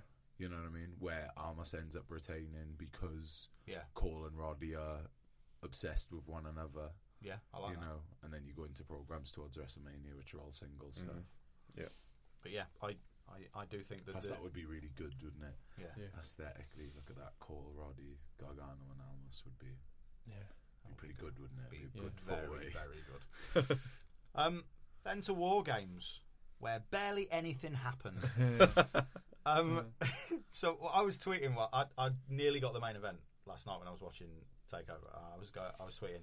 This show has been the most fun, and people going, "You wait till you get to the main event." Now, I had a few people going, "Yeah, but there's no roof on the cage, and it's not strictly speaking War Games." Yeah, but I know why there's no roof. Well, I have a guess at why there's no roof on the cage now. So one of the first War tax Games, reasons? No, because it's health and safety reasons. One of the first War Games, the finish of the match was a genuine, like, they had to go to the finish because Sid powerbombed Brian Pillman, but he lifted him up, hit his head on the ceiling of the cage, and absolutely fucked him up, and they had to go to the finish. So and wrestling's safer than it was back then. War Games was properly brutal back in the day. Everyone bled. War Games is very different now. Obviously, there's a no blood policy in WWE. I mean, there was blood in this match. There was a lot of blood in this match. But it was accidental blood, which tells you how dangerous it is. Imagine how much more dangerous it would have been if there was a roof on the cage and they've got a team who are a team I think are great, but are young in the Authors of Pain, who are all about lifting people over their heads quite a lot. Yeah. So in that situation, it's there's a lot more risk of that happening. Wrestling's changed as well. Like, you want people to be able to do stuff like the big suplex spot from the top. You kind of need that to happen. Yeah. How it used to be with the roof on, there was nothing massively spectacular happened in those matches. They were brutal and they were intense and they were full of heat. Yeah. But there was no big spots. Huge high spot. Whereas this is essentially a series of fantastically well planned spots that all made loads of sense, and every time one happened I'd be like, oh, that's good, isn't it? And it's just really good. The big takeaway I had was how far moves wise and ability wise a wrestling has come, because it felt like that. It felt like I've loved the other War Games matches, but as you said, there weren't really. It was more, this is this great spectacle and there's attention. Moves wise and technical, this was a next level to any of the previous ones. For me, it blew me away, move for move. I have a slight confession in that I haven't seen any other War Games matches. But you didn't really like wrestling until the mid-noughties, was that correct? Yeah. So you don't, like, when we do meetings, I'm the one with the stupidly encyclopedic knowledge of wrestling, because I'm a nerd and I've been watching it. I'm also older than everyone else, so I've been watching it for a long time. And I remember watching. I didn't watch a War Games match live ever because it was WCW, which was harder to see.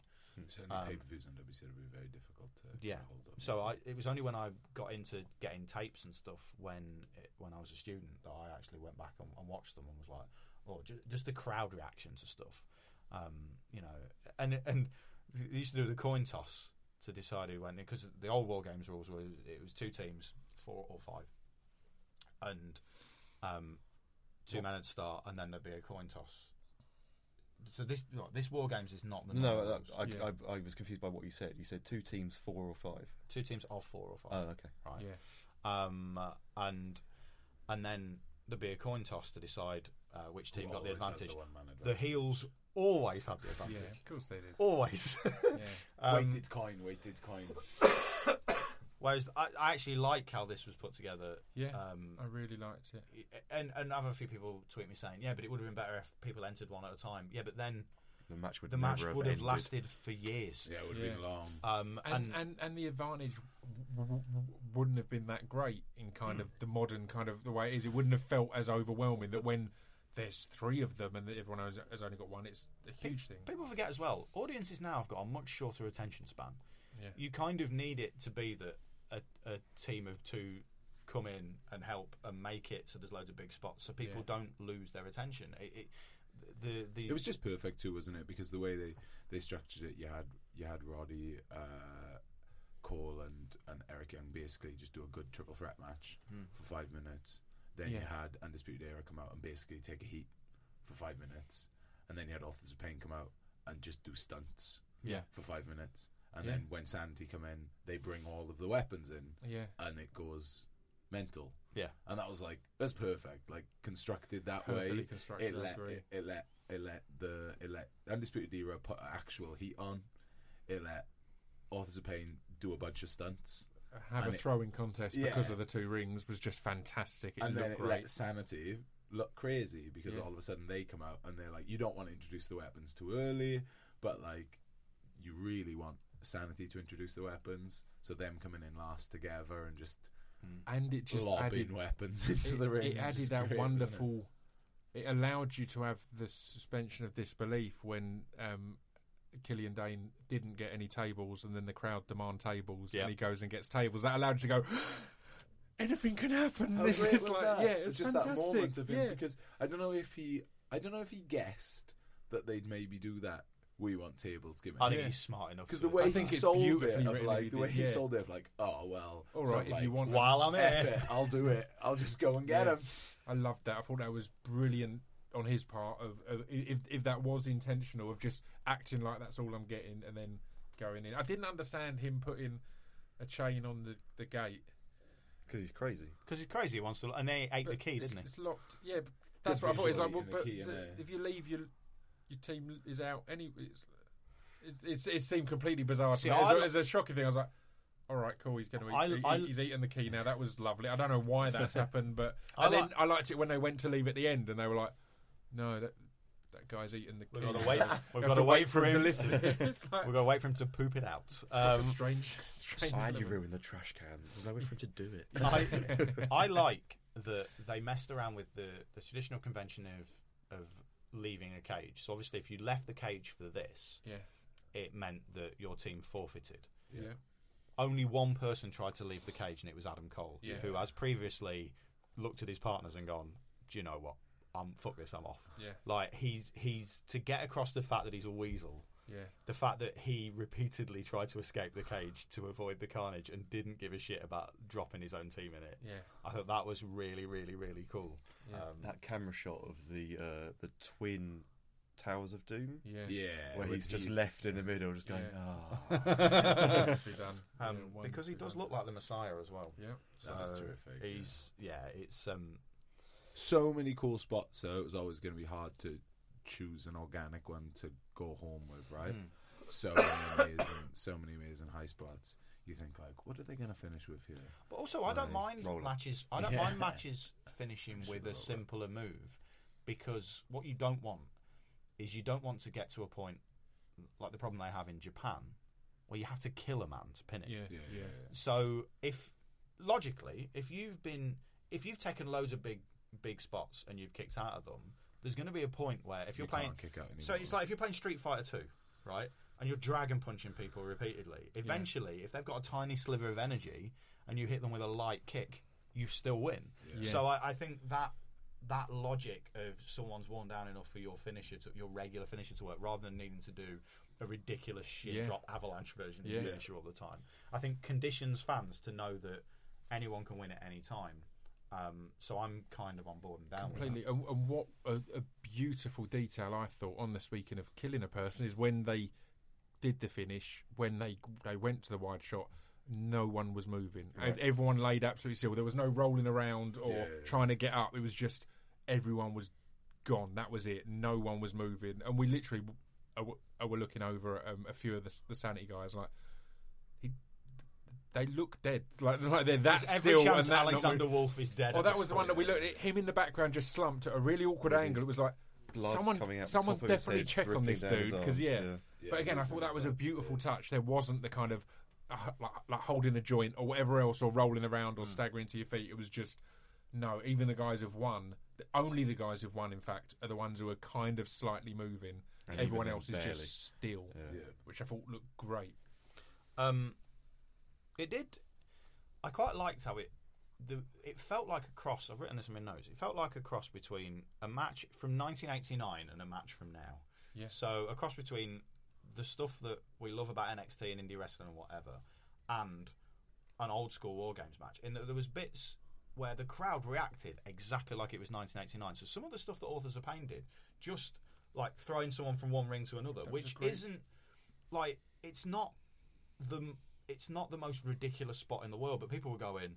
Oh, the reaction was, "Fuck, they're strong lads, aren't they?" Like, which you don't hear very often. The beauty of it is it's a spot that you can never see because Right. there's never two rings, and that's what was great. It was the simplicity of.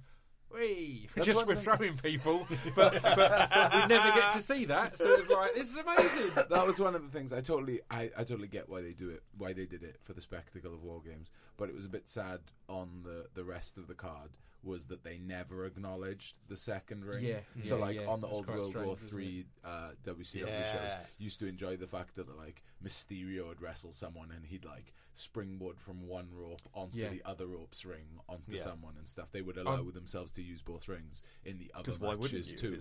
Completely. I wanted after Alistair won him to do his flip over the ropes into a cross leg into the other ring. They could have had a spotlight or whatever else as his kind of obviously there was far better the moment they had, but I was like, that's perfect there to do that. You know. Almas certainly is athletic enough that he could have done something incredible ring to ring. Yeah, like I know why they didn't, because obviously saved that spectacle for the last match. The last match already got a giant old cage. I thought it was interesting how the non-War Games matches they did 2 in one ring and 2 in the other. Yeah. People who bought tickets, I right. think, innit? Like, if you bought a ticket to the front row and you're sat on the front row, and then they make it matches, you'd be like, what? Yep. Stitched. What was everyone's favourite spot in this match? Just out of interest, 'cause mine was the arm breaker elbow drop spot. Which was just, it was like, where's he come from? Which that was my favourite spot in the match. I also love the fact that they made Killian Dane look like a mega star. Huge. Did look which amazing. Again, friend of the show, so nice one, mate. And made a little point of reminding everyone that he was in the Andre the Giant battle royal and smashed it and looked amazing. I thought that was nice because that was something I'd kind of forgotten because he had that and then they didn't do anything with it. And it was because we were at WrestleMania and we when the Andre the Giant battle royal happened and he came out, we both went, mate. He's one of our mates. He's in this. In the same way that when Jack Gallagher was in the Royal Rumble, it was like, but my lives are surreal now. This is bizarre. What was good about it is like Akam and Razor come as like a package, right? So you never really consider those as separate entities, and they're big stars within NXT. Roddy, obviously big star. Kyle O'Reilly, Bobby Fish come together. Adam Cole, big star. Eric Young, big star. The two guys who are like probably lesser stars going into it were the guys who probably shone arguably the most. Wolf and Killian Dane. And in recent weeks as well, they like Wolf has become like Wolf's brilliant, superstars in it. So good. Yeah. He felt originally in Insanity as the tagged on extra guy, and then this 100%. in this feud, in the build to this, he's found his character so well and been. I don't know. It feels like he's got an individual character now, rather than just he's a member of Sanity. He's got his crazy shouting and pulling faces. And if you ever go and see an NXT show live, and you're watching a Sanity match, just watch Alexander Wolf. Watch all the stuff he does when he's not in shot or not wrestling. He never stops. He never stops being in character ever. And he's absolutely amazing for it. And my appreciation for him this year has gone through the roof. I think he had at the beginning, didn't he? He had the cool smash dancing that he used to do, and that looked really cool. Especially if you like listen to hardcore music or whatever. It looks, that just looks really visually cool. And then and now he started doing like a lot of his offense. Like he did this crazy, reckless flip dive that just looked wild, where like one arm was down and one arm was up, and like I'm sure he can probably do it clean, like a nice tidy starfish, but he just wings himself over the rope. Like that's he came across like a megastar. Him and Killian, and good for Killian too. Because they let him do. He can obviously, like the British independent people from British independent wrestling will know that he can do a lot of pretty incredible things for a gentleman of his size, and he doesn't always get the opportunity to show people that he can do that. And he definitely got an opportunity on Saturday night. It's like he did coast to coast and lots of huge things. Taunting Adam Cole, who was there sort of up and left of him just before he did the coast to coast, was wonderful. Super cool. Last question before. Is anyone else got their spot of the match? Oh, I don't have a specific. I've got one, but I wanted to let everyone else go first. My favourite. I keep going. I'll go first. My favourite moment of the match was that dueling Tower of Doom spot where the focus was on Cole the whole time, because I thought that told a wonderful story just in that one camera shot. Yeah. The biggest bump is probably that top rope German. That's scary for both guys, especially considering their weight. And the fact that one of the biggest moments was just before that was just Adam Cole climbing to the top and going Adam Cole, and getting the whole crowd to do that. It's like, what a great simple spot that just got everyone nuts. Just say my name. That's the fact that Cole, when he made his entrance, because obviously he was in first out of the Undisputed team, just walked straight past Eric Young and into the other ring. Was again getting him over as a weasel. As cocky but doesn't really want to fight. My previous favourite War Games moment. So if anyone hasn't watched any of the War Games, if you go and watch the Four Horsemen one, was when Flair comes out and honestly spends a minute strutting, goes into the other ring, struts before doing anything, just strutting about, and I was like, it's just great, and I love those little bits. And in this match, it was a similar little bit. That it was when Kyle O'Reilly, who loves Rilo Kiley, just did good reference. He went for a chair shot and missed and hit the chair on the ropes and bounced back his face. And he did it so perfectly, because he did it, again, that's a spot that can look a bit silly or look a bit false, but it just looked great. It was just really good, and they moved out of the way just in time, and he just hit the ropes and hit himself in the face. There was a look on his face as the chair's coming back towards him. It's going off. Of complete shock, I thought that was just a lovely little bit that I just thought was nailed and wasn't over the top or blown up to huge proportions because of the thing. It was just a really nice just a small thing that was done really well. Yeah, completely. So what was your? That was mine. Yeah, that was it. Which feels disrespectful to all the amazing spots that were at great risk to everyone's personal health. But I just loved that as a little moment in there. So I've got a couple of questions before we move on to Survivor Series. First off, we got asked by Josh, what three-man teams would we pick for War Games? And I think you kind of need to have a theme to each team for it to work. So, and anyone alive or dead, wrestling anywhere, three-man teams to wrestle. Naito, Evil, and Bushi. Right. That's my. You got to do three though. Three-man. We've got to come up with 9, but 12 between us. 9 maths. 9, mate. 9. There's 4 of us here. No. 3 each of us. Three-man teams. You've got to come up with 9. So you're. So we're coming up with 36. You're 3. God. We can for this we can choose people that have been chosen before. I'm not going to make it that difficult. So yeah, if you're putting together a War Games match, because obviously you've got to have 3 teams that have chemistry with each other rather than just 3 wrestlers that you like. See, now you introduce the rules. Yeah, that's not really a rule. I'm going to go a British strong style, the Elite, and a Legion of Doom when they added Ahmed Johnson. Wowzer.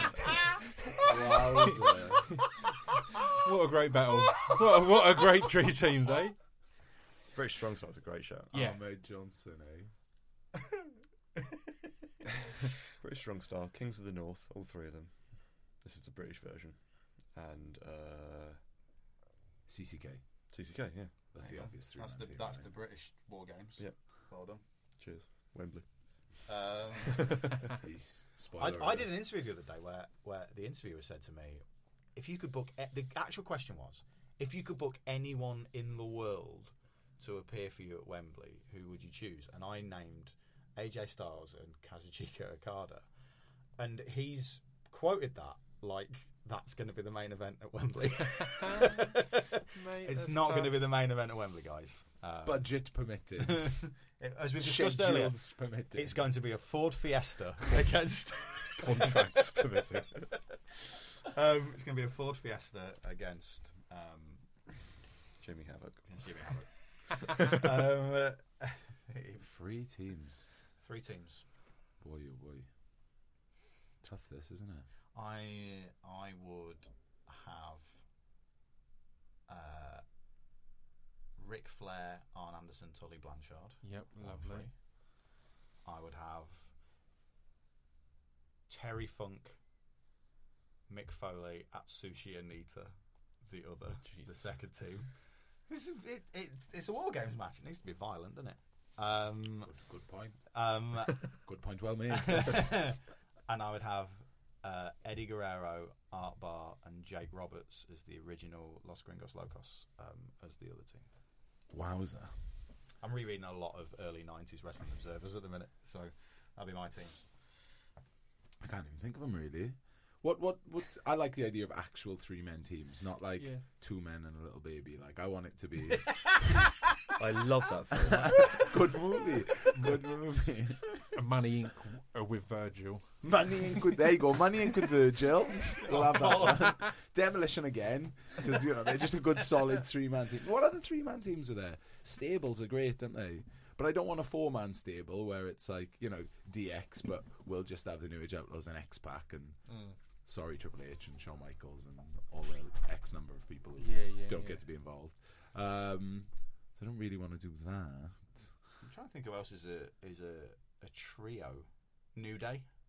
The Shield. The Shield. The Shield are a good trio, right? And the Wyatts. If it was of recent, the Wyatts, the Shield, Wyatts and the Shield, and someone who would actually Demolition. Stick in with Money Inc. and Virgil. I know they were in it, but fodder. Sanity are perfect for a War Games match. Yeah, they're built for it. They're that kind of team that are meant to have mental matches, and they're bloody great at Wowza. Sanity, the Wyatts, and the Shield would be crazy, wouldn't it? Wouldn't it? Yeah. Whoosh. Well, then we'll go for that. Good answers. John's just briefly left the room. I'm going to ask this question to you because it's something I mentioned last night. Mm-hmm. I think Eric Young has the best voice in all of wrestling. Yeah.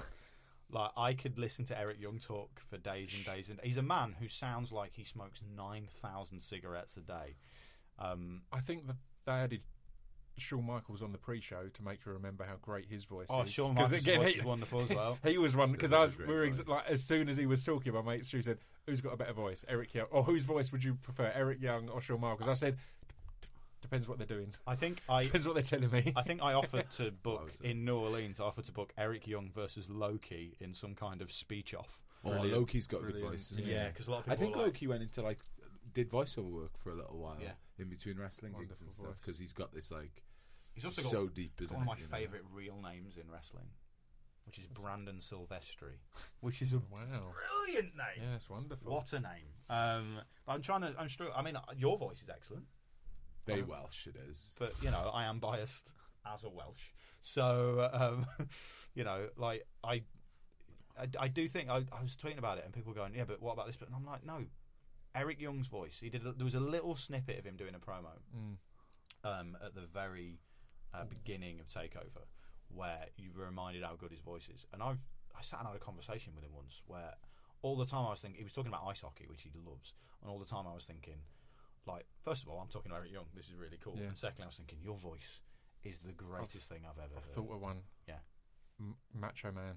Because again, you always hear people say that you think that was an act, and then they talk to him backstage, and that's just how he talked. That's Macho how he Man's was. Got quite an iconic Macho Man's voice, a hell of a voice, isn't it? Yeah.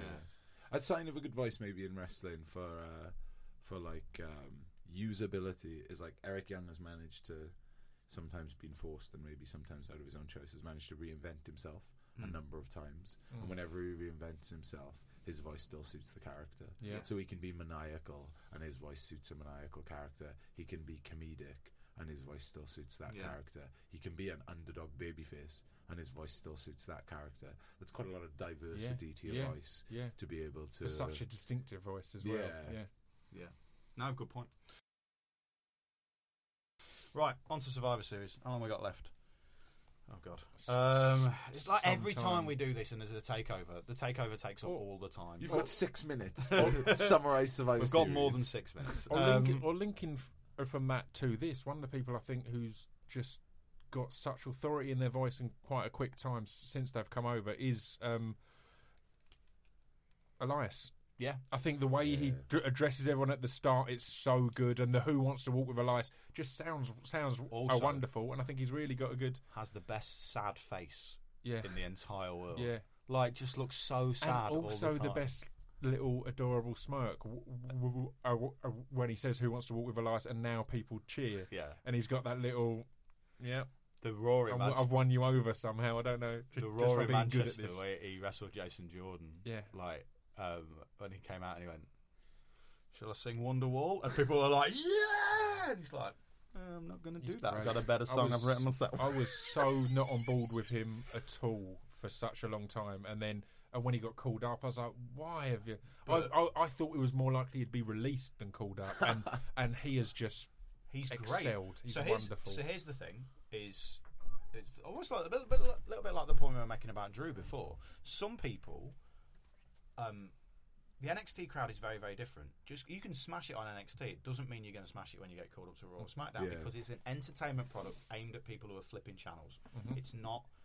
Yeah, it's still aimed at us, but we're wrestling fans. We're going to watch it because we're wrestling fans. We're not going to not watch it. The people that you need to hook in are people who aren't necessarily wrestling fans, and he's ideal for an entertainment product over a very much wrestling-based product, I think. Yeah. And he's good in the ring as well. Yeah. There's nothing wrong with him. He's got a great build. He's great built physique, well. He's got he's so fantastic. Wide. Yeah. Looks like a monster. Yeah. Going into Survivor Series, there was a lot of changes, which actually made me more excited about. I love Survivor Series. Survivor Series was always my second when I was a kid. Was my second favourite pay-per-view. My favourite was Royal Rumble. The second was Survivor Series because you had all the Survivor Series matches, which we don't have as much anymore. I've said this before, I'm not a massive fan of the whole Raw versus SmackDown dynamic because everyone knows it's still the same company. You all work for the same company. It's like being at a football team. It's like if you play for a football team and you having a rivalry with the under 23 squad or something like that, like you're all still employed by the same people. To me that doesn't make any sense. Yeah. But they pulled it off. They did the Under Siege thing fantastically. The Under Siege thing made that much more interesting than it's been in previous years. As fantastically as they did it, they also, my gosh, don't they just know it? Because they just replayed that so much. I love the Under Siege thing, and by the actual event, I was like, I can't wait to not see the Under Siege thing again because they did it so well, but they really knew how well they did it. It was just constant. Yeah. Here's a highlight. And so there was various changes going into it. Women's title switched hands on SmackDown from Natalya to Charlotte Flair. AJ Styles beat Jinder Mahal at a show we happened to be at in Manchester, which was, I did not see that coming. I was like, oh, there's been loads of twists and turns in WWE over the last month that I've gone, even me, jaded, cynical, 30 years of being a wrestling fan, went, I didn't see that coming. Yeah. And it meant that going into it, I was more excited about it than I've been for a WWE pay-per-view. And I always love watching wrestling. I'm never going to stop loving it. But I was way more excited about this as a pay-per-view than I've been for one in a long time. Yeah. I mean, as an example, the Jinder switch, nothing against Jinder at all. But the Jinder switch made that match infinitely more exciting to the majority of people, didn't it? Yeah. The dynamic of AJ Styles against Brock Lesnar is far more fascinating. So I read the dynamic of Jinder. I read on the internet people going, yeah, but they've done it to sell tickets. But Survivor Series was sold out. Survivor Series always sells out. It was long since sold out, so they didn't do it to sell tickets, and they're not doing it to sell pay-per-views anymore because you have the network. Like you don't need to hotshot stuff to sell pay-per-views anymore because you've got the audience already. Everyone already subscribes to the network. I think quite a lot of it was just where they looked at it and went, "How can we?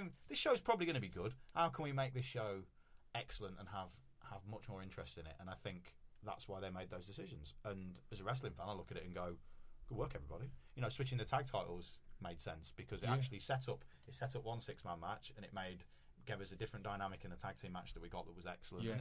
So much cool stuff. There's two things I think there. One, just quickly, because I'm the only one unassociated who can just talk as a fan, but the Under Siege backstage thing, the other backstage thing I've seen recently that just blew me away was the Ginny and Dahlia Black backstage segment.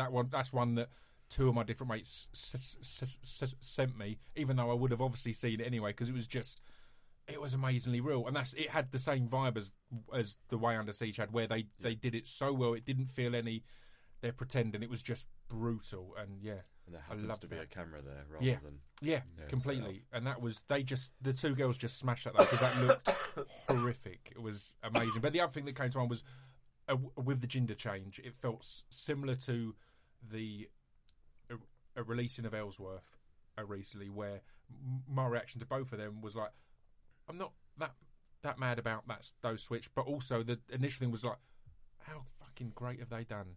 Like gender, when even on here there was it's probably a transitional thing, and he's done fucking brilliantly in that role and to elevate everything. And same with Ellsworth, who was that release, and it's like, that's cool. He might come back at some point, but everyone's reaction I saw online, no one was like, or aggressive or mean in any way. They're all like, wow, look at that. He was brought in to Strowman, and he's turned that into a 6-month working pay-per-views and doing all these, doing big things. It's like, so his dude's probably paid his mortgage off. Yeah, do you know what I mean? 100%. And good on him. He's just made for life now, isn't he? Do you know what I mean? Because he's had merch that's gone crazy as well. Yeah. Also, met him about 6-7 months ago. He's a really nice bloke. Yeah. And constantly knew he was in a position of, I can't believe this has happened. Wasn't sitting there going, yeah, I'm a big star now. He was like, this could end any day. Do you know what? I'm going to enjoy it. And that made me, when he got released, I was like, I'm sad for him, but at the same time, good for him. He lived his dream for a year. It's also fantastic. Through social media, it's given me one of my favourite, in my mind, fantasy odd couple reality series of just seeing him and Shinsuke constantly going surfing together and going, they seem to be really good mates, and Shinsuke will always post pictures of him and Ellsworth going down the beach and stuff like that. It's like, what a wonderfully strange pairing. Hang on, is that based in reality? That's happened. Yeah, that's happened. Like, on social media, there's been a few times. They obviously both surf, and when they get an opportunity, they go surfing together. Wonderful. Imagine how Ellsworth feels.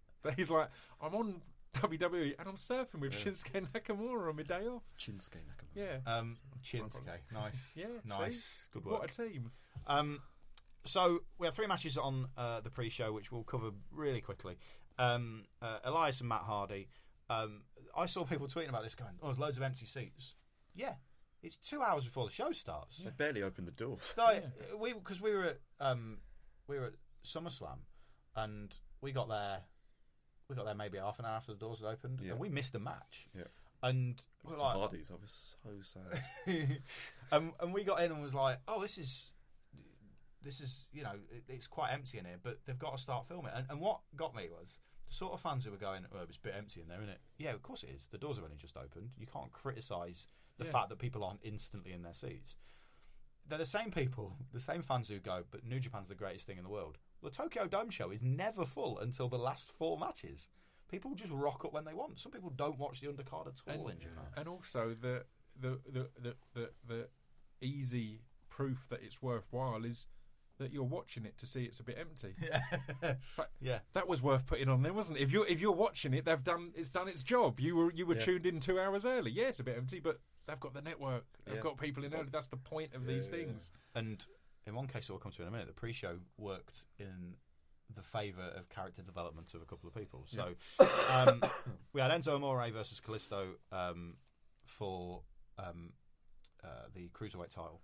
I said this to you the other week, I love Kalisto, and I really want to book Kalisto versus Flamita in a ludicrous luchadors who... If you watch Lucha Libre, some Lucha Libre is really slow. So if you watch it in Mexico, it's a lot more choreographed and a lot slower.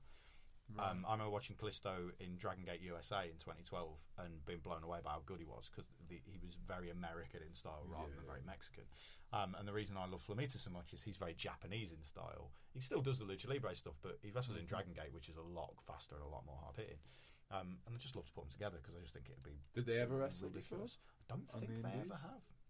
Flamita had never really wrestled on outside of Mexico or Japan until he came to wrestle for us, and then he wrestled for PWG. Yeah. So he'd never really done anything else, and Lucha Underground. But Kalisto I went to watch that Dragon Gate show a week after our first ever show because I was in Miami for WrestleMania, and I think he got signed a couple of months after that. So we never really got a chance to see him again when he was still Samurai Del Sol. Yeah, we tried to get him for something in the May of that year. Yeah, and he'd gone. Yeah, he'd done like UK Indies and he'd done everywhere, hadn't he? Yeah. That's why I thought he may have wrestled him. Yeah. So what I really liked in this match was the really subtle unsheathing of a turnbuckle cover.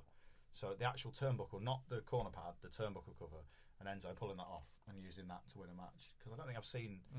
you've seen people just hit themselves on the tiny little ring in the corner where the ropes are threaded through, and you think, why would that hurt? The actual turnbuckle, that'd hurt. Yeah. You know, so I kind of... How did he get him on to the... They were on the apron. So they were on the apron, and he tripped him, and he headbutted the turnbuckle in the corner. And then the last match of the pre-show was Sami Zayn, Kevin Owens against Breezango.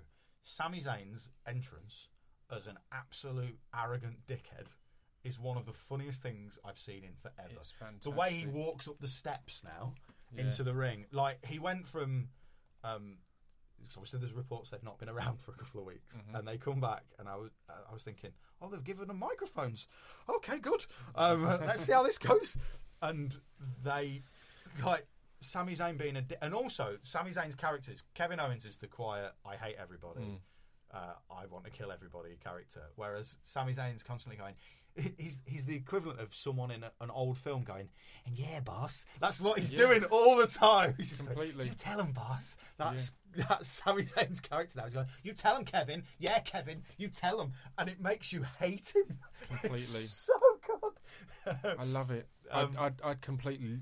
I lost interest in Sami again, not having the history of him on indie. So I'd only and I just think he's fantastic now. He's an absolute highlight. I mentioned to you at the last Progress on one of the Raws when he's in the ring getting a dress down, and then Kevin Owens' music hits, and he's not got a mic, but just before it cuts away, you see him go, "It's Kevin," just with a big smile on his face, and you see him just say that, and I was like, that was the best thing of that Raw. Just smile, huge. Go, "It's Kevin." I was like, yes, brilliant.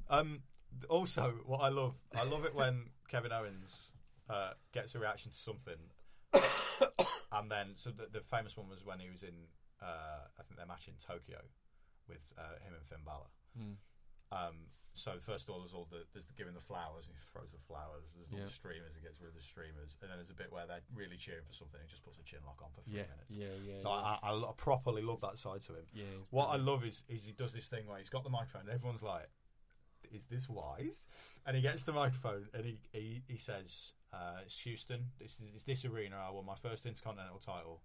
And everyone's like, yeah. And he goes, it's this arena where I won the Universal title. Yeah. And they all cheer, and he goes, shut up, they were my moments, not yours. Beautifully I was done. like, Just bravo, beautiful. good work. It's exactly what you should do. He's a great, horrible guy. So good. The Sami and Kevin stuff is really good, isn't it? Because I guess you just said that you don't really have the background. I knew of the history, but I didn't have the matches.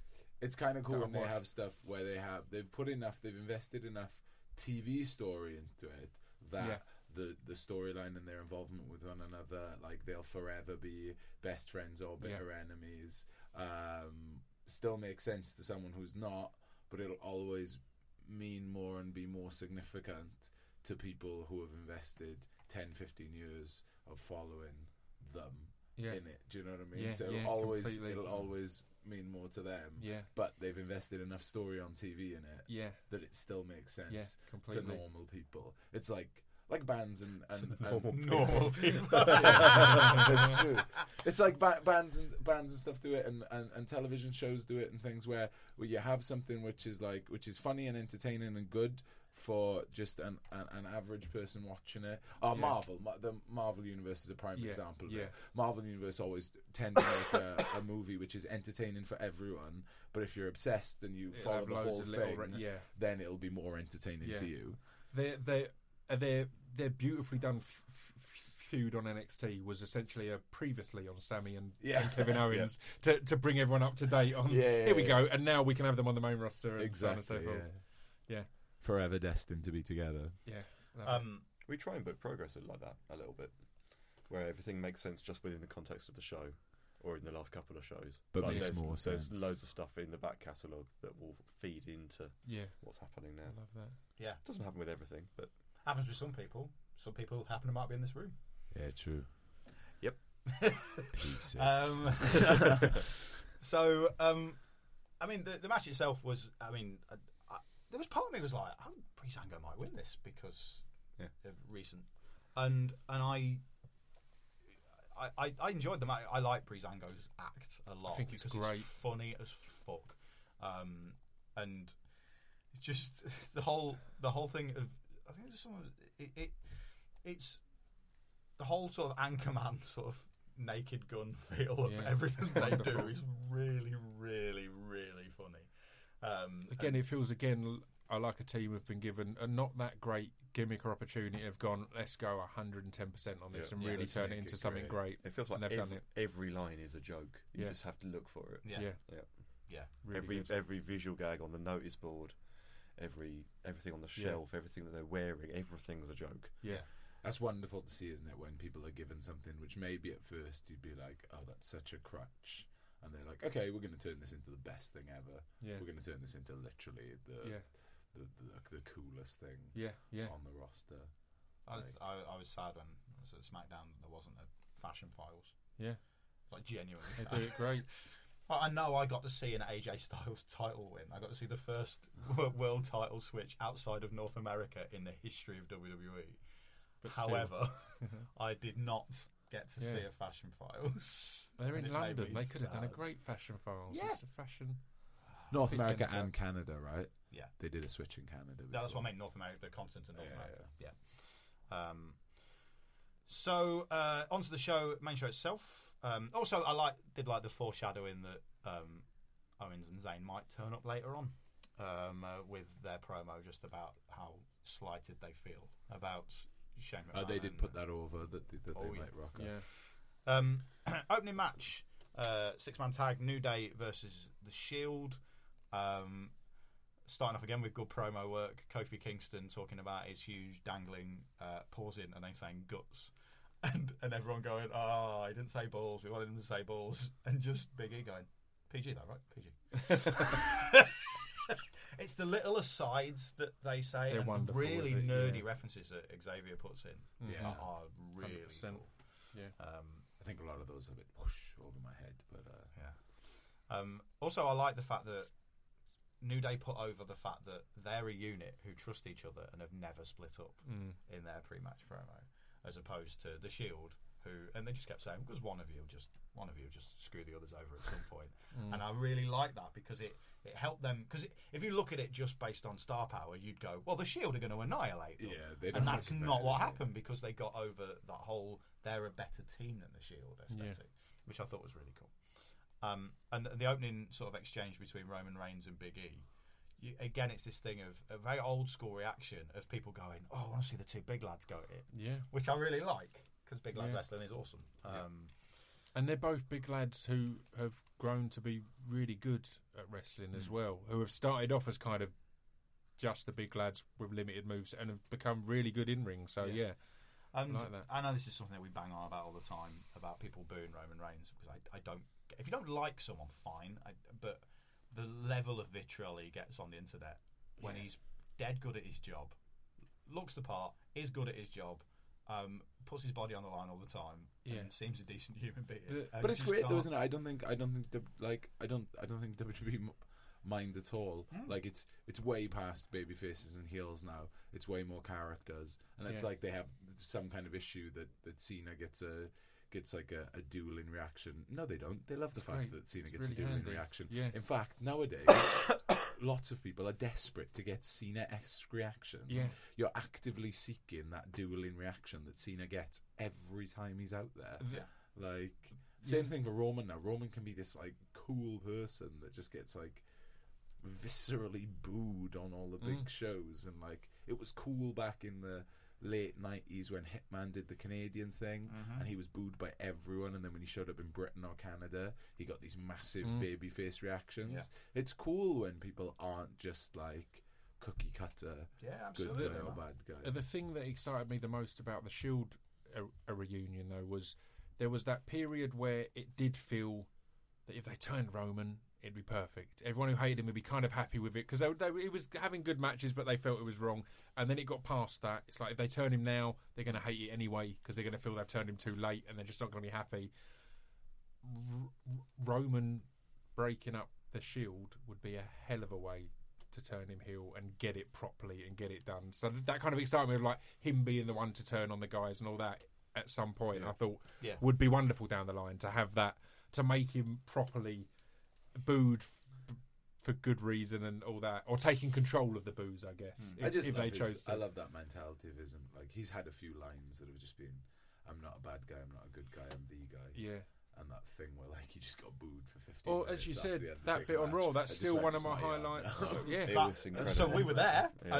and I was nudging John, going, "This is the best thing I've ever seen." It 10 was minutes of him absolutely standing fantastic, and he completely nailed it as still. well. He nailed it with just the going to and all the pausing, and then just saying "my yard now" and dropping the mic and walking off was like. That's like a wondrous thing about pro Amazing. wrestling as well. You ever think about like pro wrestling when like someone who has never watched it before watches it? There's so many things which crowds go absolutely mental for. Where if you've never seen it before, you just be so confused. You're like, what is going on?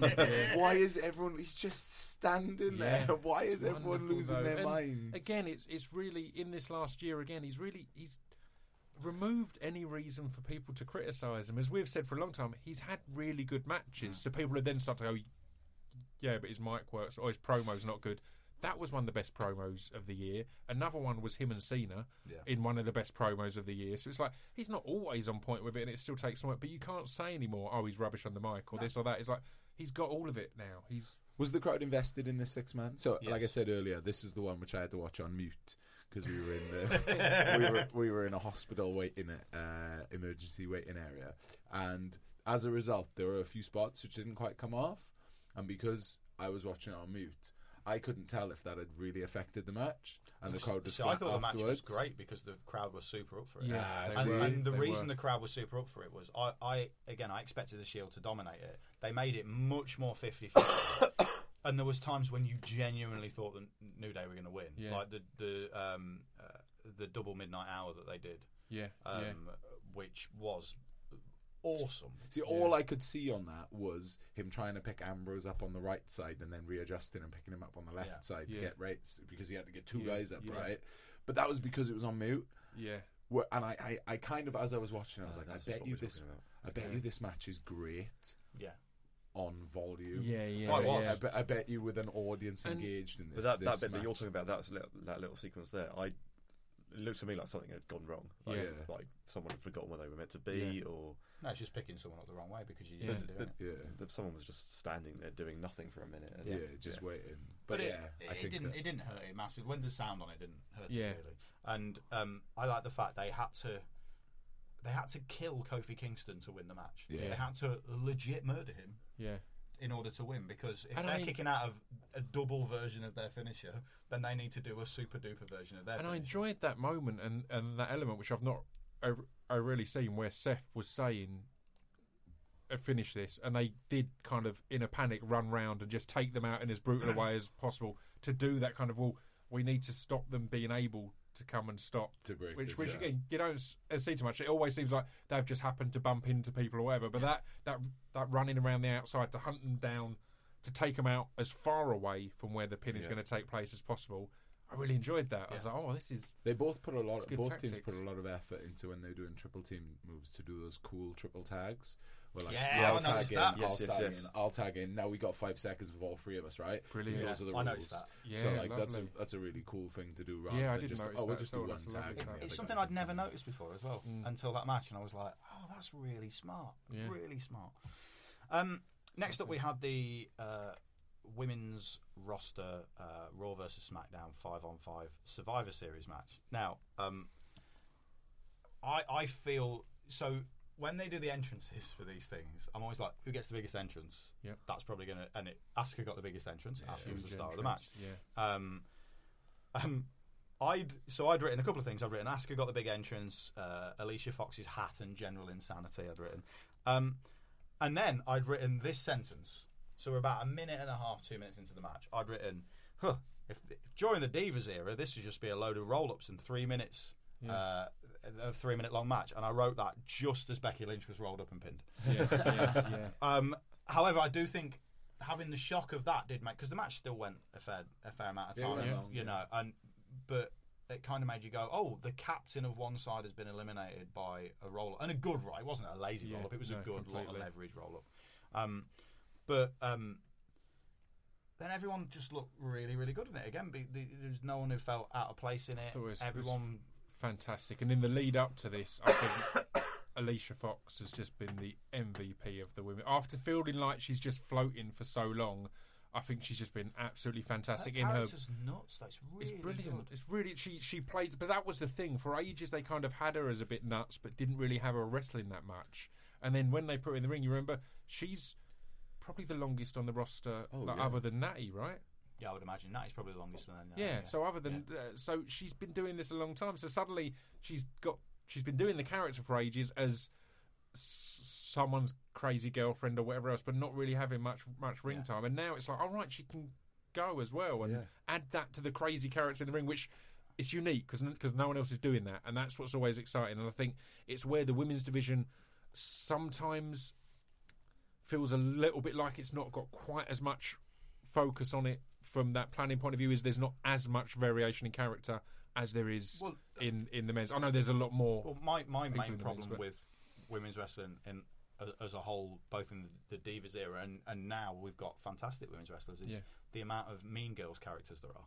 Yeah, that seems to be a default heel character is to be Mean Girls. Yeah, and it's Mean Girls and just that, aren't they a good athlete? Yeah. Aren't they a good legitimate athlete? It's like, that's great, but they can be a good legitimate athlete and a character as a can be. You can have more to Bailey's character. Yeah, because there's more to her, and it's difficult to pin down what the more to her is, but she just feels a sidestep. At least there's something else there. Yeah. With Alicia Fox, I remember. I think you were with me. We went to a SmackDown or a Raw years ago at the O2.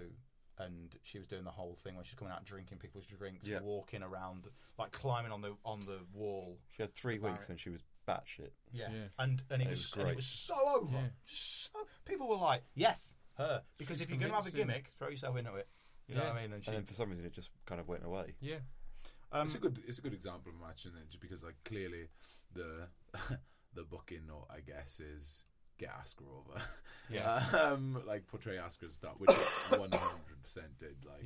Everyone just wanted to see and was a relief as well, because there's been a lot of NXT call-ups where they've been so hot on NXT and then they kind of get a slow push and a bit of a build. So it was so great. It was like, imagine are they going to? And then they did, and it was like, yes. Imagine if she'd been pinned in this. Yeah. That'd be a weird way to get rid of it. But they managed to. What was good is they managed to get her up as the big star without really hurting anyone. Nobody really. No one got I enjoyed the Nia Jax count out. Everyone piling in on her repeatedly, and then her not having to look weak anywhere. So she was kept away. The Undertaker debuted at Survivor Series, didn't he? Yeah. And he got eliminated by count out. Right. Because it would be absolutely unbelievable. And he got eliminated by count out by being distracted and beating someone up for so long. Yeah. I think it was Dusty Rhodes that he got counted out. And that was the only realistic way to have him be eliminated. Yeah. Otherwise, he had to beat everybody because he was a huge undead monster.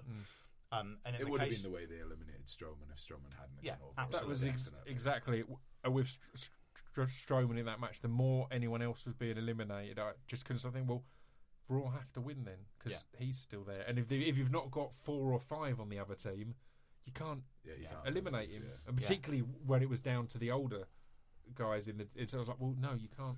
I also you can't eliminate him. I like that the fans were so excited about seeing Tamina and Nia Jax in the ring together. Yeah, like every time they got in the ring, people were like, "Yes." Tamina looked pretty small compared to Nia Jax, though, right? Yeah. Like Tamina comes across like a big lady in a lot of her segments on TV and stuff, but compared to Nia, she's small. Yeah, like, Nia's big. But they need to be on different shows, which they are for her character to work, I think. And it does feel unfortunate that Tamina was doing pretty cool in that character, and then they brought Nia in, who's a bigger version of a similar character that brooding, I'm the muscle of the team kind of thing. I think we have to give a shout out to Carmella's soul, which was kicked out of her by Asuka at one point during this match. Yeah. That's one of the best kicks I've ever seen. Yeah. Just the one that she pinned her with, just kicked her head off. Yeah, wonderful. So good. SOULLASS. Thanks. Soulless. Thanks, Beautiful. Mate. You had that song stuck in your head for quite some time. For the last 3 weeks. Yeah, last 3 weeks. Next up, Intercontinental Champion versus US Champion, The Miz versus Barry Corbin. Another one I watched on mute. How did the crowd take to this? Because it's heel, right? Or did Miz just de facto be a babyface? It's weird. It was heel. The Miz. So they did a bit of build with Corbin riling Miz sort of via Maurice. Yeah, so at one point Maurice is in the crowd, so he blows a kiss to her at one point, and the Miz has been acting like a babyface kind of leading up to it with the whole "you stay away from my wife," because that's a very babyface thing to do. However, at the same time, he's got outside interference, so it's weird in that they were both a little bit heel, a little bit face. The crowd were into it. The crowd, there was pretty much 50-50 dueling chance for both the Miz and Corbin, and Corbin wins, and at the end when he does his little promo, he basically just cunts off everybody and he just leaves, and you're like, oh, good work. Just in case anyone was thinking about cheering him, because I brought this up with you love his music. I love his music. music. Love Barry's theme music at the minute, and I think it's really babyface theme music. Yeah, it is. It's babyface music. Right. It's not shouty and loud enough to be a heel music. It's melodic. It's too melodic, and it sounds a bit like Christian rock. I really enjoyed how like Evanescence. What's it called? End of Days. Maurice kind of was there, but not as Maurice. She was there as the Miz's pregnant wife. Like she wasn't being Maurice and being out. She was in the crowd and being very quiet and wasn't as made up and as dressed up and all that kind of thing. It's like that was clearly it felt a thing of, because if she's Maurice, she's been built so much as a heel. Yeah. No one's going to care if he's shouting at her. That's what you do to Maurice. That's the role. The baby faces argue with Maurice. So I thought that was quite a nice little interesting touch of just going, well, kind of forget. It's the wrestler's wife. Kind of is a bit of a suspension of disbelief there. I like that because they had to follow a match with a lot of eliminations, a lot of people hitting their finishes. Yep. I like that they went to some good old fashioned psychology with this, and Baron Corbin's a big lad, so what you do, you target his leg, and going after his leg all the time I thought was really cool. And Corbin's selling of the leg, even walking back up the ramp, which is something that some people forget to do. Like, what have you been targeted the entire match? You're not instantly healed when the bell rings, and the amount of people who forget that. And his selling of it was really, really good. I also love my favourite thing with. So I used to love the Big Boss Man. The slide in, slide out thing that he does. If you've never seen videos of Big Boss Man when he had a brief run in All Japan in the early 90s, some of the stuff he was doing there was nuts. The slide, because he was so athletic for a big dude, and it's Boss the same Man with slide in, slide out, so cool. Yeah. Corbin does it really good, and they did it a couple of times, right? Because he did it, and then he bipped the guy on the floor instead of sliding right back in and bipping Miz. Well, we watched a couple of WWE house shows where he was wrestling Sin Cara, sorry, and he was doing like 3 or 4 of them a match, and because Sin Cara is really athletic as well, the whole dynamic of it was really, really smart. And you look at it and go, oh, he's athletic for a big bloke, and then you remember he used to play in the NFL. And he was a lot heavier. He was 100 pounds heavier when he was in the NFL. So. He was massive. He was a big dude. Miz was great too, right? Yeah. Miz just is great. Did that really good counter of End of Days where he backflipped out of it. Yeah, I thought that was lovely. It's tricky, that was man. really good. Miz is quality. Miz is just he's really. I mean, we bang on about it a lot on this podcast about how good he is at his job. I'd like to see Miz do the Intercontinental title for a bit. I'd genuinely like to see Miz in the world title picture again, because I think he's over enough to be in that picture as a proper dickhead heel. He could well find himself there, though, right? He's a total. If anything, he's a little bit like one of those guys who he's such a utility man. Yeah, he might not ever be like the big Paul Warhurst. I was about to say Scott Parker. the big star for a number of years, just because you can put him anywhere. Yeah, he'll make it work. And having had those match of the year performances with Ziggler in recent history, it's kind of you're going to be able to trust him in the big matches as well, not just his promo, not just his build. He can go in and have a hell of a match as well. For me, this was the first point in this show where the brand versus brand thing slightly took me out of it, because it is ostensibly heel versus heel, which means that someone, in this case both of them, slightly change up their character. Which doesn't do either of them a huge amount of favours, I don't think. Agree. And then it happened again in the tag match where the Usos came out nominally as babyfaces, with a bit of a promo. But I always like the one thing I do like about it is, like, ECW used to do this a lot, where they'd have a pay-per-view where their story is going into the pay-per-view, but there is a story arc from start to end of the pay-per-view. And like Deadly Games, the Survivor Series, is a really good example. Like, there's a story, there's a definite story from the beginning of the pay-per-view to the end of the That's pay-per-view. the 1998 one, isn't it? Which is wrestling-wise not great, storyline-wise absolutely unbelievable. It's exceptional, And when they, at least with this year's, with the, I know what you're saying about the Raw and SmackDown thing, but at least with this year's, they made a big deal of like the scoreline and stuff. Do you know what I mean? It was constantly about everything was about Raw versus SmackDown. There was no non-Raw versus SmackDown matches on the pay-per-view itself, so everything was about this, which is the superior brand. And if you can suspend your disbelief of like we all know that it's the same company, we all know it's getting a 3-all, and you know what I mean, then it's still quite a cool dynamic of like one company against another sort of thing. John just mentioned the tag match, which was the Bar versus the Usos.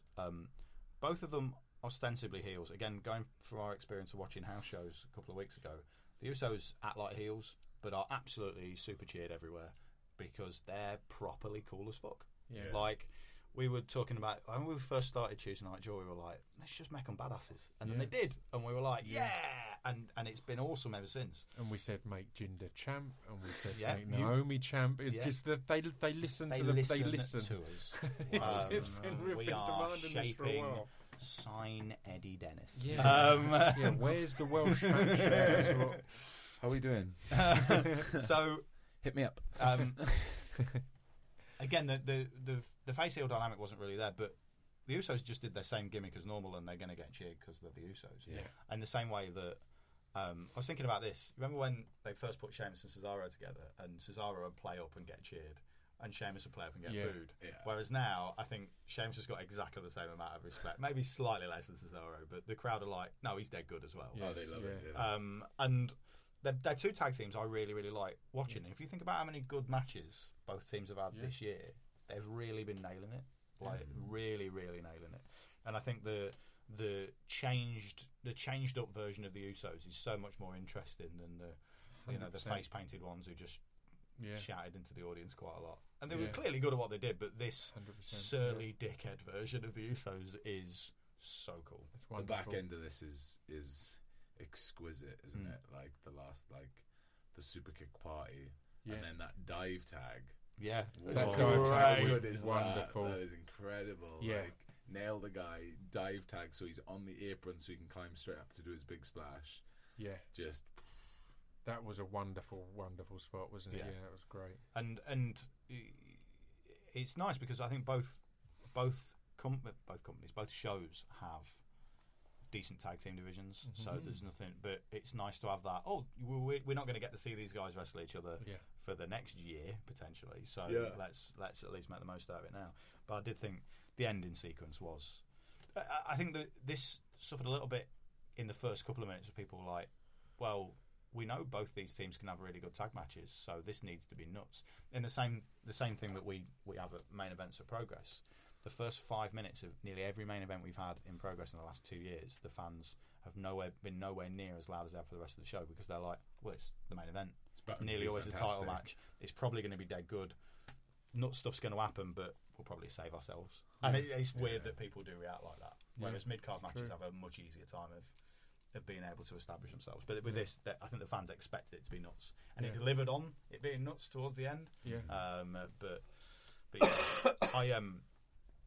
I think Sheamus and Cesaro are great, absolutely great. I'd like them to sort their entrance out. I don't mean the excellent blinding white light with the camera walking around them. I mean when they put their thumbs out. Like, do you guys know what I mean? Yeah, when they do that. When they do, the pose that's on the front of their t-shirt. Yes. Yeah. It's never quite in sync. Do you know, like the Cesaro is always lower than Sheamus? I've noticed that. I'd like them to sort that out. You'd like them to come out with a spirit level. Yeah. Okay, good. Or a bar.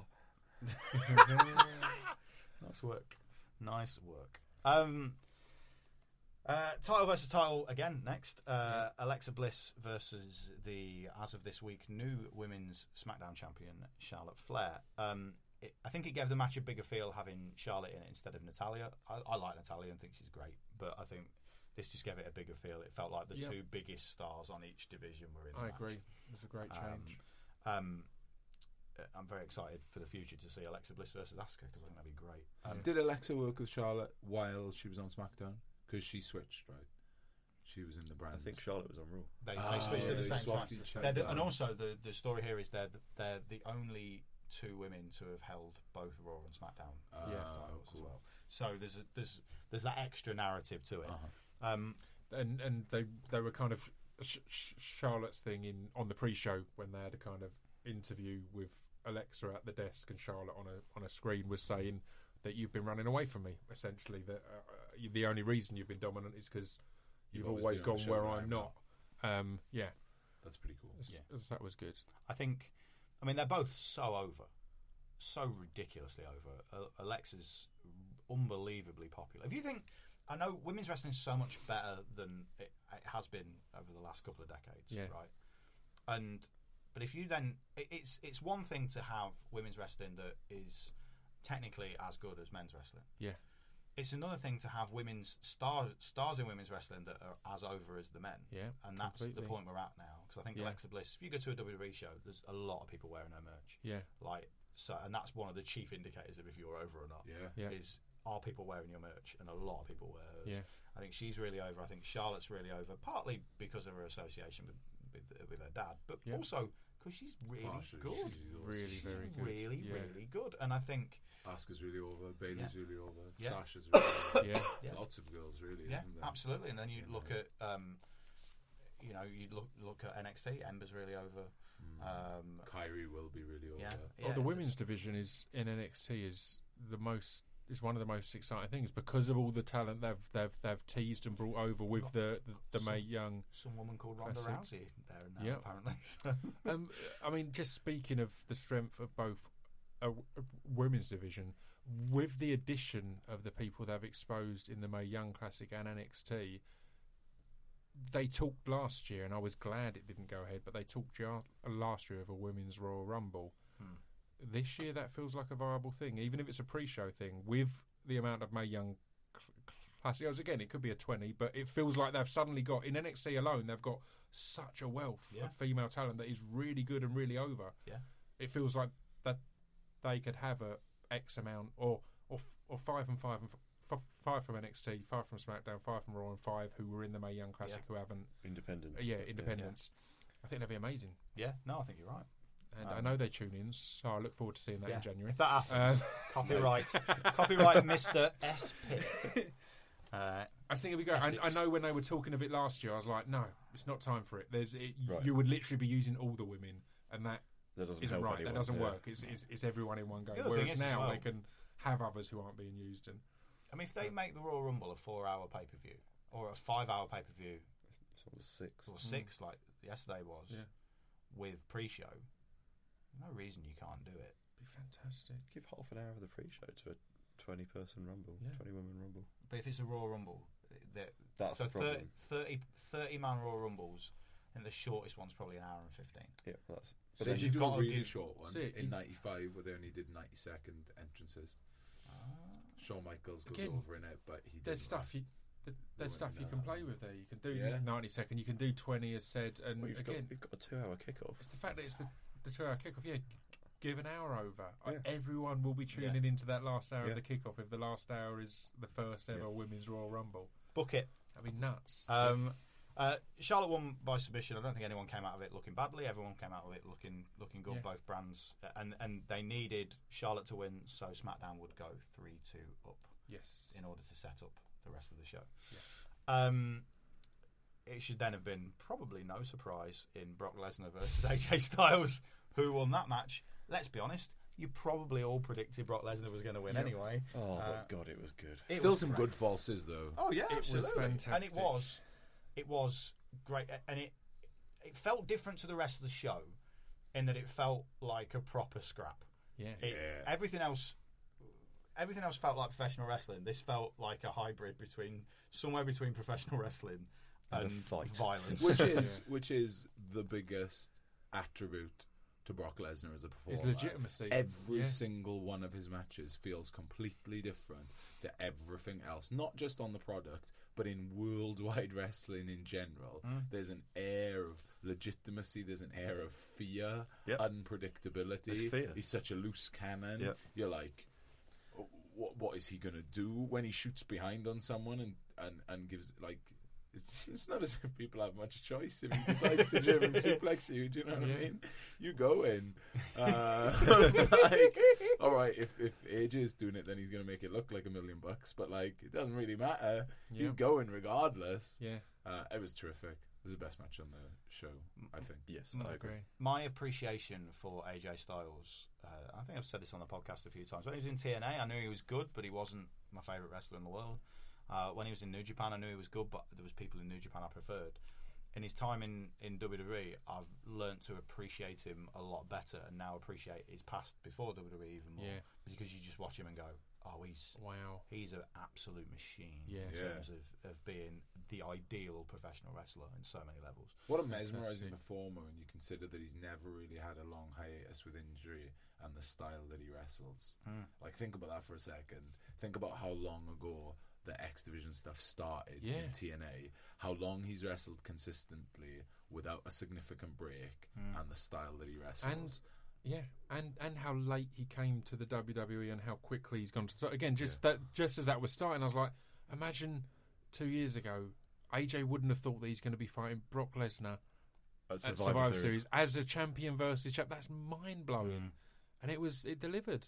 Yeah, I still like the fact that they're, even though it's a big match with a big match feel, you're not kicking out the F5. Yeah. So it's keeping the F5 special for eventually, presumably, at WrestleMania when someone dethrones him and kicks out of it. Yeah. I want Lesnar to never lose. Yeah. Yeah. Yeah. I love watching him as a wrestling fan. I think he's great. I've got a question that the answer, I need to stress as well to anyone listening, the answer isn't actually important. It doesn't devalue anything. But very much like my English degree. Yeah, exactly. The answers mattered in my maths degree. I was going to... They were right or they were wrong. Yeah. Like a real question. My degree, no wrong answers. Brilliant. I would agree that this was corner. the match of the night. Yeah.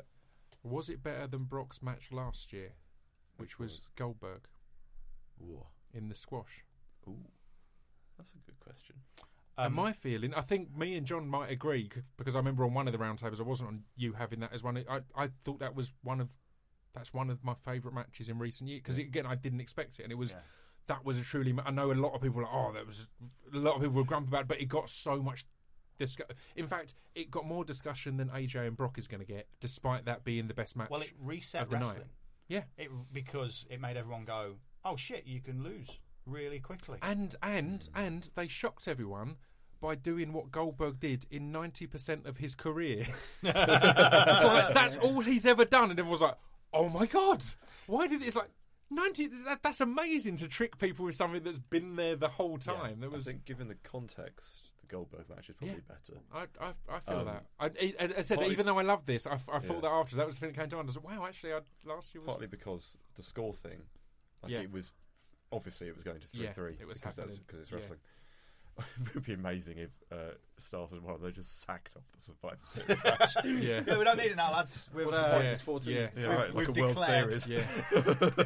It's first to four. Yeah. It's not just a total score at the end. It's, okay. Snooker. Yeah.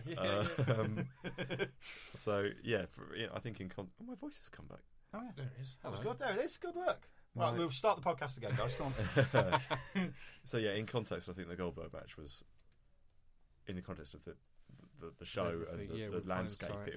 It was probably more important and a better match. But I would argue that the word "better" doesn't work for art in general, because in the moment Goldberg Brock is better. However, AJ Brock has far more replay value. Yeah, so I will go back and watch AJ Brock a number of times. I understand that. I love that you just brought art into it, and it That's how deep this question has got. For a brief minute, it genuinely felt like this podcast had become a Radio 4 programme. Got an eyebrow there, didn't really it? excited. I'm going to ask the question, I do but have I need the to voice stress. I need to stress the answer isn't important. I mean, let's be in honest. the context of art, it's We're four intelligent men discussing an art form, so it works. Next one's hosted by Melvin Bragg, right? That's how that works. Yes, it always sounds like he's got a cold. I know it'll be perfect. Now on to 5 men in blue t-shirts against 5 men in red t-shirts. So let me give 4 men in blue t-shirts. Oh, true. Yeah. let me give you a rundown of. Cena is apparently a free agent, whatever the fuck that And means. but Triple H also he wore his own red t-shirt. Yes. Yeah, rather than wearing a Raw red t-shirt. Let me give you a quick. That's like really subtle school uniform violations, isn't it? Yeah. It says I got to wear. The most rebellious thing you could do at school is wear your tie too short, right? Yeah. If you That's didn't do essentially that what one, Triple H did. So this is how the 5-on-5 match went. So spoilers. If you've got to this point and you haven't noticed there's any, grow up. I can't help thinking this should have happened 2 hours ago. Nakamura eliminated by Braun Strowman via running power slam. Bobby Roode eliminated by Braun Strowman by running power slam. Samoa Joe eliminated by John Cena via attitude adjustments. Finn Balor eliminated by Randy Orton via RKO. Randy Orton eliminated by Braun Strowman via power slam. Shane McMahon eliminated. So I'll get this right. Kurt Angle eliminated by Shane McMahon, technically by a pedigree from Triple H. Shane McMahon eliminated by Triple H via pedigree. Braun Strowman and Triple H survive. Raw win Survivor Series. At the end of the match... That's like a shipping forecast. Yeah, it was good, wasn't it? Dogger. Well, not now. Not now. At the end of the match, Braun Strowman goes over to Triple H, tells him to not dick around on his watch again. Triple H goes to pedigree Braun Strowman. Strowman powers out of it. Gives him 2 running power slams. Star of the show is Braun Strowman. Sami Zayn and Kevin Owens were also involved during the match. Interfering Against their own brand. Against their own brand, like the scabs that they are. Poke the picket line. Crossing a picket line.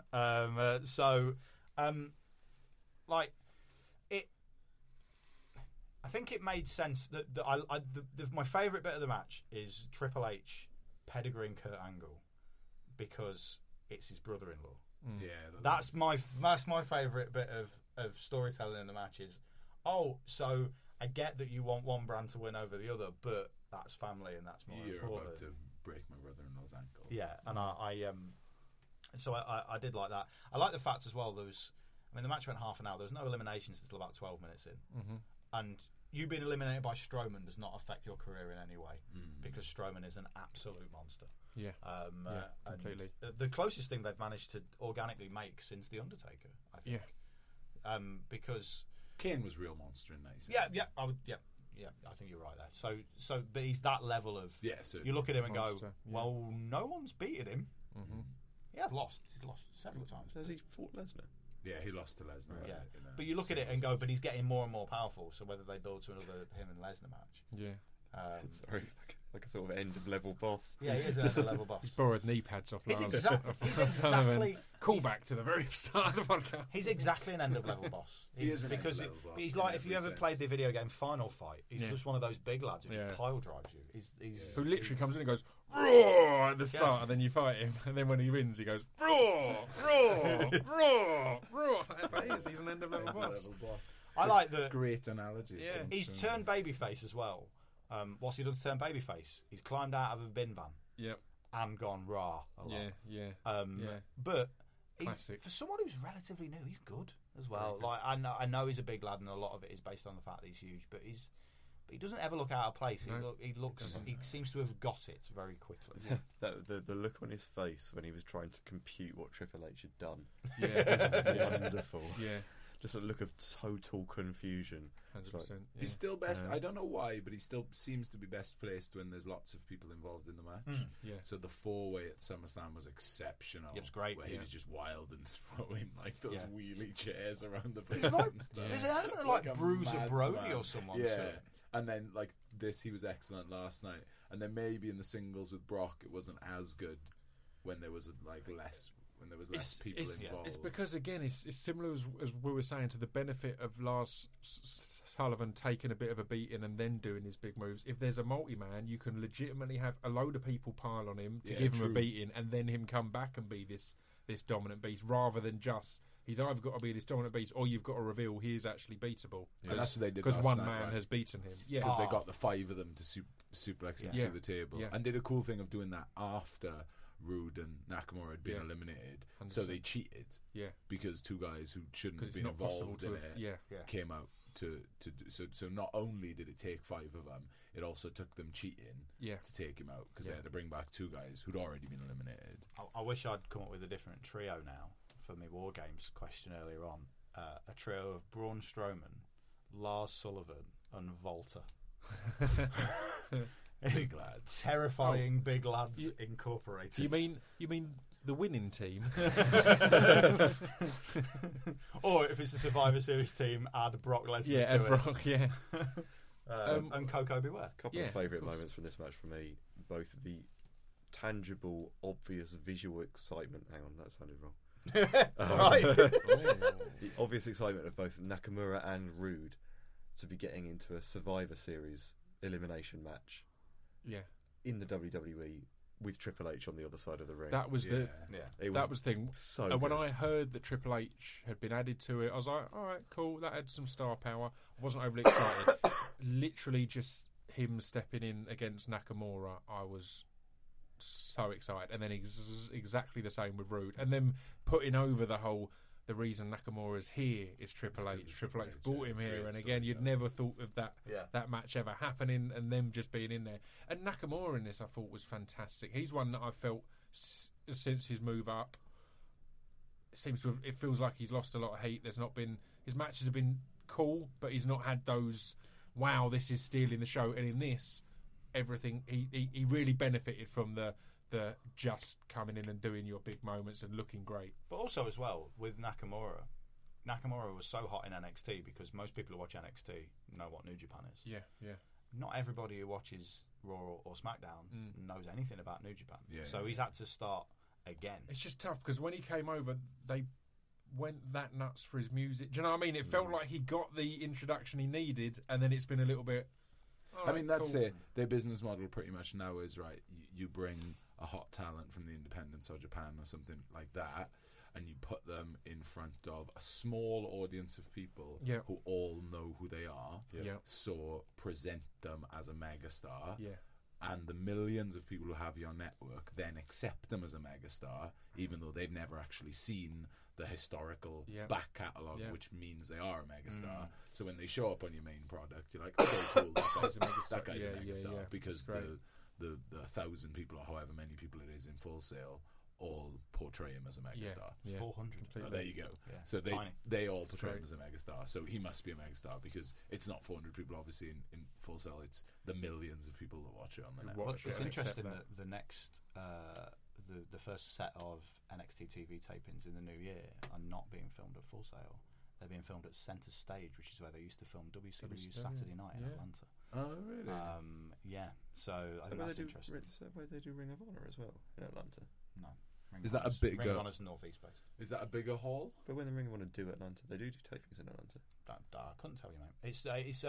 It's slightly big, but it's still a TV studio. Oh. So it's not massive. But I don't know whether that's a conscious decision because it's the same crowd watching it all the time at the TV tapings at Full Sail, and whether it's to try and see if they can generate a different atmosphere or whatever, or maybe it's the model to start taking the TV tapings on the road.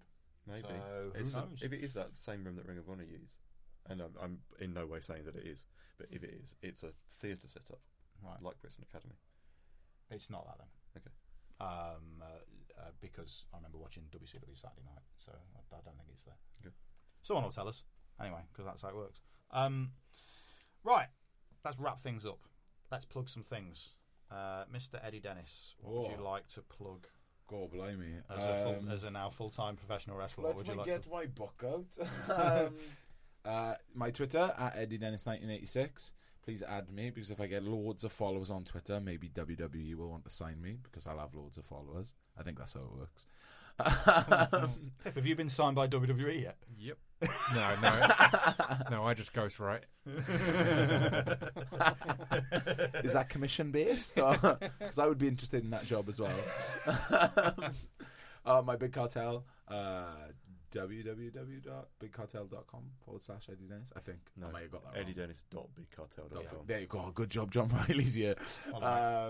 Yeah, so please go on there and buy my t-shirts because that pays my mortgage and my cat's food and my cat's insurance. Pets are expensive, so if you could buy some t-shirts, that'll be good. Is your pet insurance more expensive because you work in entertainment, like my car insurance? Only if he's riding his cat to work. No. So yes, they didn't ask for my occupation with my pet insurance. No. Interestingly, probably irrelevant. Interestingly, Surely, if your occupation's vet, your pet insurance goes down significantly. They did ask his cat's occupation. Yeah. Hobbies. Cat said he was a writer. Unemployed. And DefendIndieWrestling.com, which is a clothing brand which myself, Mark Andrews, and Pete Dunn founded, and we still run as just a trio. So please pop on there and buy some wonderful garms, one of which I'm wearing at the present time. It's an audio medium. I know, but I'd like people to know that I'm He's got representing clothes the on. clothing myself. Eddie Dennis wears a peach-coloured Defend Indie Wrestling t-shirt, which looks like it's printed on a soft feel t-shirt. There you go. That's like the audio description that Thanks. you get on SOC late at night. Yeah. Yeah, that's it. That's good plugs for me. Thank you. Good. Brylo, Hi. plug some stuff. Don't plug your own Twitter because I know that you Okay, very rarely tweet. No, plug that. It's fine. No, don't have me. Progress Wrestling. I'll do it instead of you this week. Yeah, thanks, mate. It saves me a job. Progress Wrestling. We are doing 3 days at Alexandra Palace, first bank holiday weekend of May next year. Yeah. Shit. Probably put Did that I in. not mention it? No, I should probably put that in my diary. Tickets go on sale next Monday, 27th of November at 12 o'clock. We are doing the SSE Arena Wembley. Cheers, sponsors. Wembley. Next September, 30th of September next year, 2018. Tickets are on sale for that. You can only get regular priced seats now, and there's not that many of them left.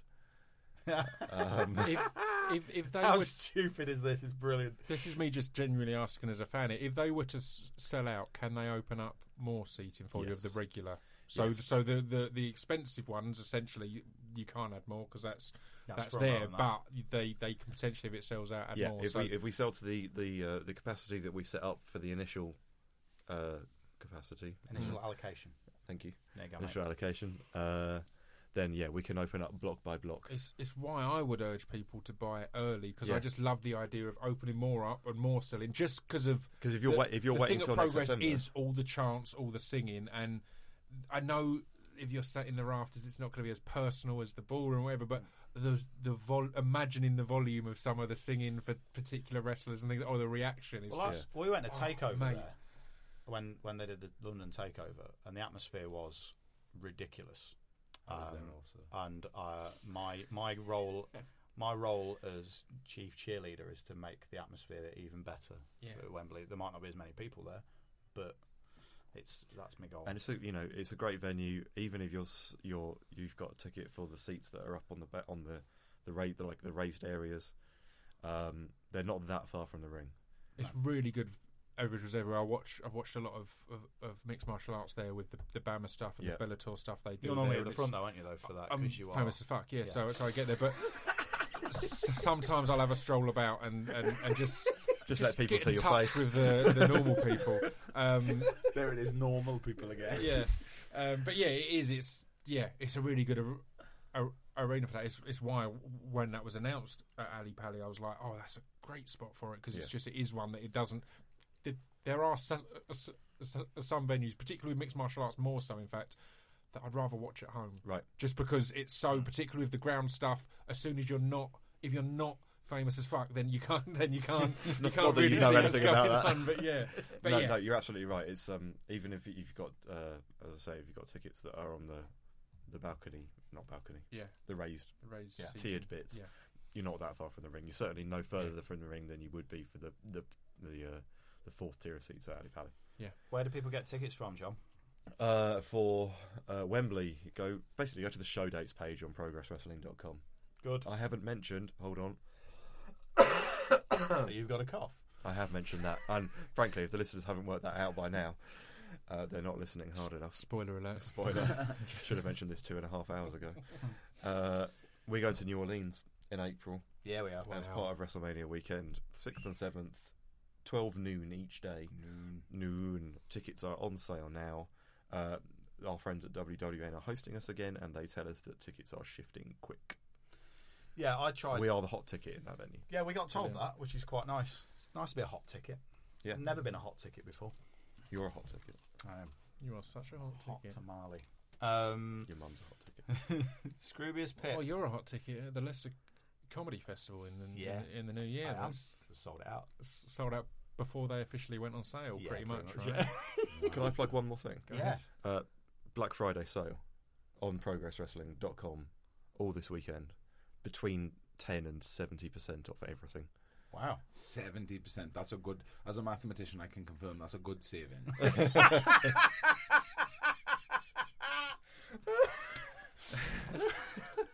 I like the idea of someone sitting there going, 10 and 70, but what's good? Oh, a mathematician's top. Good. I'm on board. Could you just tell everyone that the 10% is also a good saving? Also, a reasonable saving, the kind of thing that you would expect in Debenhams.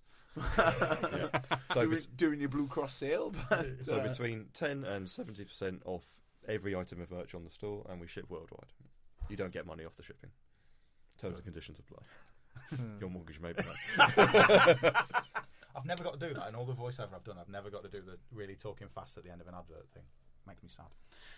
Pip, what do you want to plug? I would like to plug only two things. One is, if anyone hasn't already checked it out, watch all of Eddie's recent promos, because I think all the YouTube stuff that you've been doing is fantastic. From when you did the big one that went crazy of you quitting your full-time job as a teacher to everything since then. The Mark Andrews stuff is wonderful. The back and forth, I thought Mark's one was great. Yep. Was greatly understated in the intensity and anger of yours and the kind of what's going on of his. So I recommend checking all of them out to show that you don't have to have a weekly or 3 weekly TV shows to tell stories. So that, and the other thing I'd like to promote, which I don't think I've announced properly yet, but in December, end of December, there's going to be on my podcast, the Distraction Pieces podcast, a network drunk cast featuring everyone on the network, including Jim Smallman. Now, you may be aware that Jim Smallman is straight edge. So straight edge. No, we've got a better plan. To drink on his behalf will be Jimmy Havoc. as stunt drinker. As Jim's stunt drinker on the drunk cast. So, but are you allowed to talk? Or are you just going to whisper into his ear? No. That'd be great. It's translator as well. But yes, so it's going to be Dr. Susie Gage, who's going to be hopefully bringing a breathalyzer and definitely doing some cognitive testing as the drinking goes on. I felt sure you were about to say definitely doing some shots. No, and probably doing some shots as well. Jason Reed, who does the Stop and Search podcast, who he's also not going to be drinking, which means it's on all of us to drink more. But I think Jimmy, as a substitute drinker for two people, is wildly qualified. Yes. There will be 100%. Jimmy, and there will be a Chris and Stu from the original Drunkcasts and from Hardcore Listing, and myself. So yeah, we don't know how many episodes it will be, because it's always a case of we start it and see how drunk we get and how long it goes. But I'm reckoning at least 3, and we'll see. So yeah, I'm hugely excited about it. Like we've got a little network group message, and when I came up with the idea of Jimmy being there to drink on behalf of Jim, I was just hugely excited. And it's the fact that we were both hassling him yesterday for what date he could actually do it, whilst he was trying to work out a very complicated match for ICW. Yeah. So yeah. And it's just of course, I didn't even think about the timing of that. I messaged him and went, sorry if I've been bothering you. He went, I'm not bothered. It's well fun. Yeah. So yeah, we've stunt drinker Jimmy finally nailed a date I for it. think you should whisper into his ear and he has to relay what you're saying. He has to God, translate. imagine that. There'll be a lot more swearing than normal. It's going to be special. But that's how we're ending the year. I kind of always end the year with the drunk casts so that we can record a load and put them out so that I never miss a week, because it's weird that I've been going 3 years now and not missed a week. So that's our kind of get-out clause, is we record 4 or 5 episodes of drunkenness just so I can have Christmas off. How long does it take you to recover from that? I don't get hangovers, which everyone is furious about. You don't drink loads either, do you? I don't. I only really drink on the drunk cast and at my club night. But last year we had the guests, Ramesh Ranganathan and Brett Goldstein. Right. And within the first 3.5 hours, I think it was, Ramesh finished a whole bottle of crack and rum. And at about 4 hours in, he joked, good luck whoever's got to edit this, at which point I revealed to him that we don't edit them, they go out. And he had a breakdown on air, basically saying, what? You're going to ruin my career. He's like, so everything I've said whilst hammered on rum is going out. I was like, yes, that's how this works. We don't edit them. It all goes out in its filthy, horrific glory. I'm not really straight edge. I've just been saying this for a long time in the bid that when this podcast started on the Distraction Fixes Network, I might be asked to do one of these, and therefore if I said I was straight edge, I'd never be asked to get drunk and therefore libel myself. Yeah, that's all the cover up. The last drunk cast we did, Chris had just done a 10-day fast. So he hadn't eaten for 10 days, and he'd just started. He'd come back into it and just started, but it meant again just go back and listen to that, because I managed to put together a hilarious a little video, because we normally do a Facebook Live just before and a Facebook Live after. And the Facebook Live just before, I said to Chris, is there anything for people to look forward to? And his last comment was, well, of course I've just done a fast, so I've not drunk or eaten, so I don't know how this is going to go. And then I cut to the Facebook Live video after, where Chris was in my studio where we were recording it, in a Riot helmet I've got, dancing to music that I was playing on my decks. He then tried to do the worm, smashed over a bucket of ice and just poured water everywhere. And it was just the beautiful juxtaposition of, oh, actually, I've done a fast, so I don't know how this is going to go. And then he was just drunk in a Riot helmet, trashing my studio. So, yeah. Fun will be had. I'm very excited about this. My plugs, jimsmallman.com/TNJ is where you point people to recommend them to this podcast, tell them where to subscribe, all that sort of jazz, rate and review and all that normal stuff you do with podcasts in order to help this podcast out. The last few weeks I've been plugging my Leicester Comedy Festival show, which is I'm Sorry I Love You, A History of Professional Wrestling, but I've sold it out, so now, and again, read between the lines, you probably know why I'm doing this show, but I'm not allowed to say why. Is it money? It is mainly money, yeah. But they're looking more likely like I might be doing a tour later in 2018. So if you've missed out, if you're not one of the 100 people who've got a ticket for it in Leicester in February, then I'll probably be touring it around the UK in a limited way in 2018. So thank you if you have bought a ticket. Thank you if you've just retweeted it or helped me get support for it. So I appreciate that. And there's still some T-shirts left. jimsmallman.com/TNJ if you want to buy a T-shirt. I'm not having a Black Friday sale because I've not thought about it and I've not got that many left. So if you want one of them, get one of them. But if you do want a Black Friday sale, come to progresswrestling.com. I mean, yeah, technically, I suppose I'd do eventually end up with the money. No. Just less of it. A lot less. So anyway, thanks for listening. We're back with more Tuesday Night Jaw next week. Thank you again to my guests, and we'll see you soon. Cheers. Bye. Cheerio.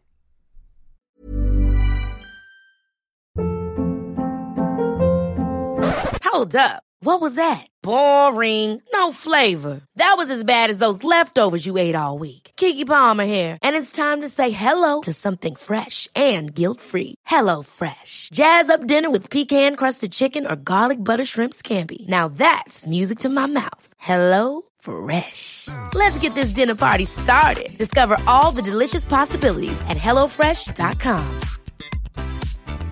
Planning for your next trip? Elevate your travel style with Quince. Quince has all the jet-setting essentials you'll want for your next getaway, like European linen, premium luggage options, buttery soft Italian leather bags, and so much more. And is all priced at 50 to 80% less than similar brands. Plus, Quince only works with factories that use safe and ethical manufacturing practices. Pack your bags with high-quality essentials you'll be wearing for vacations to come with Quince. Go to quince.com/pack for free shipping and 365-day returns.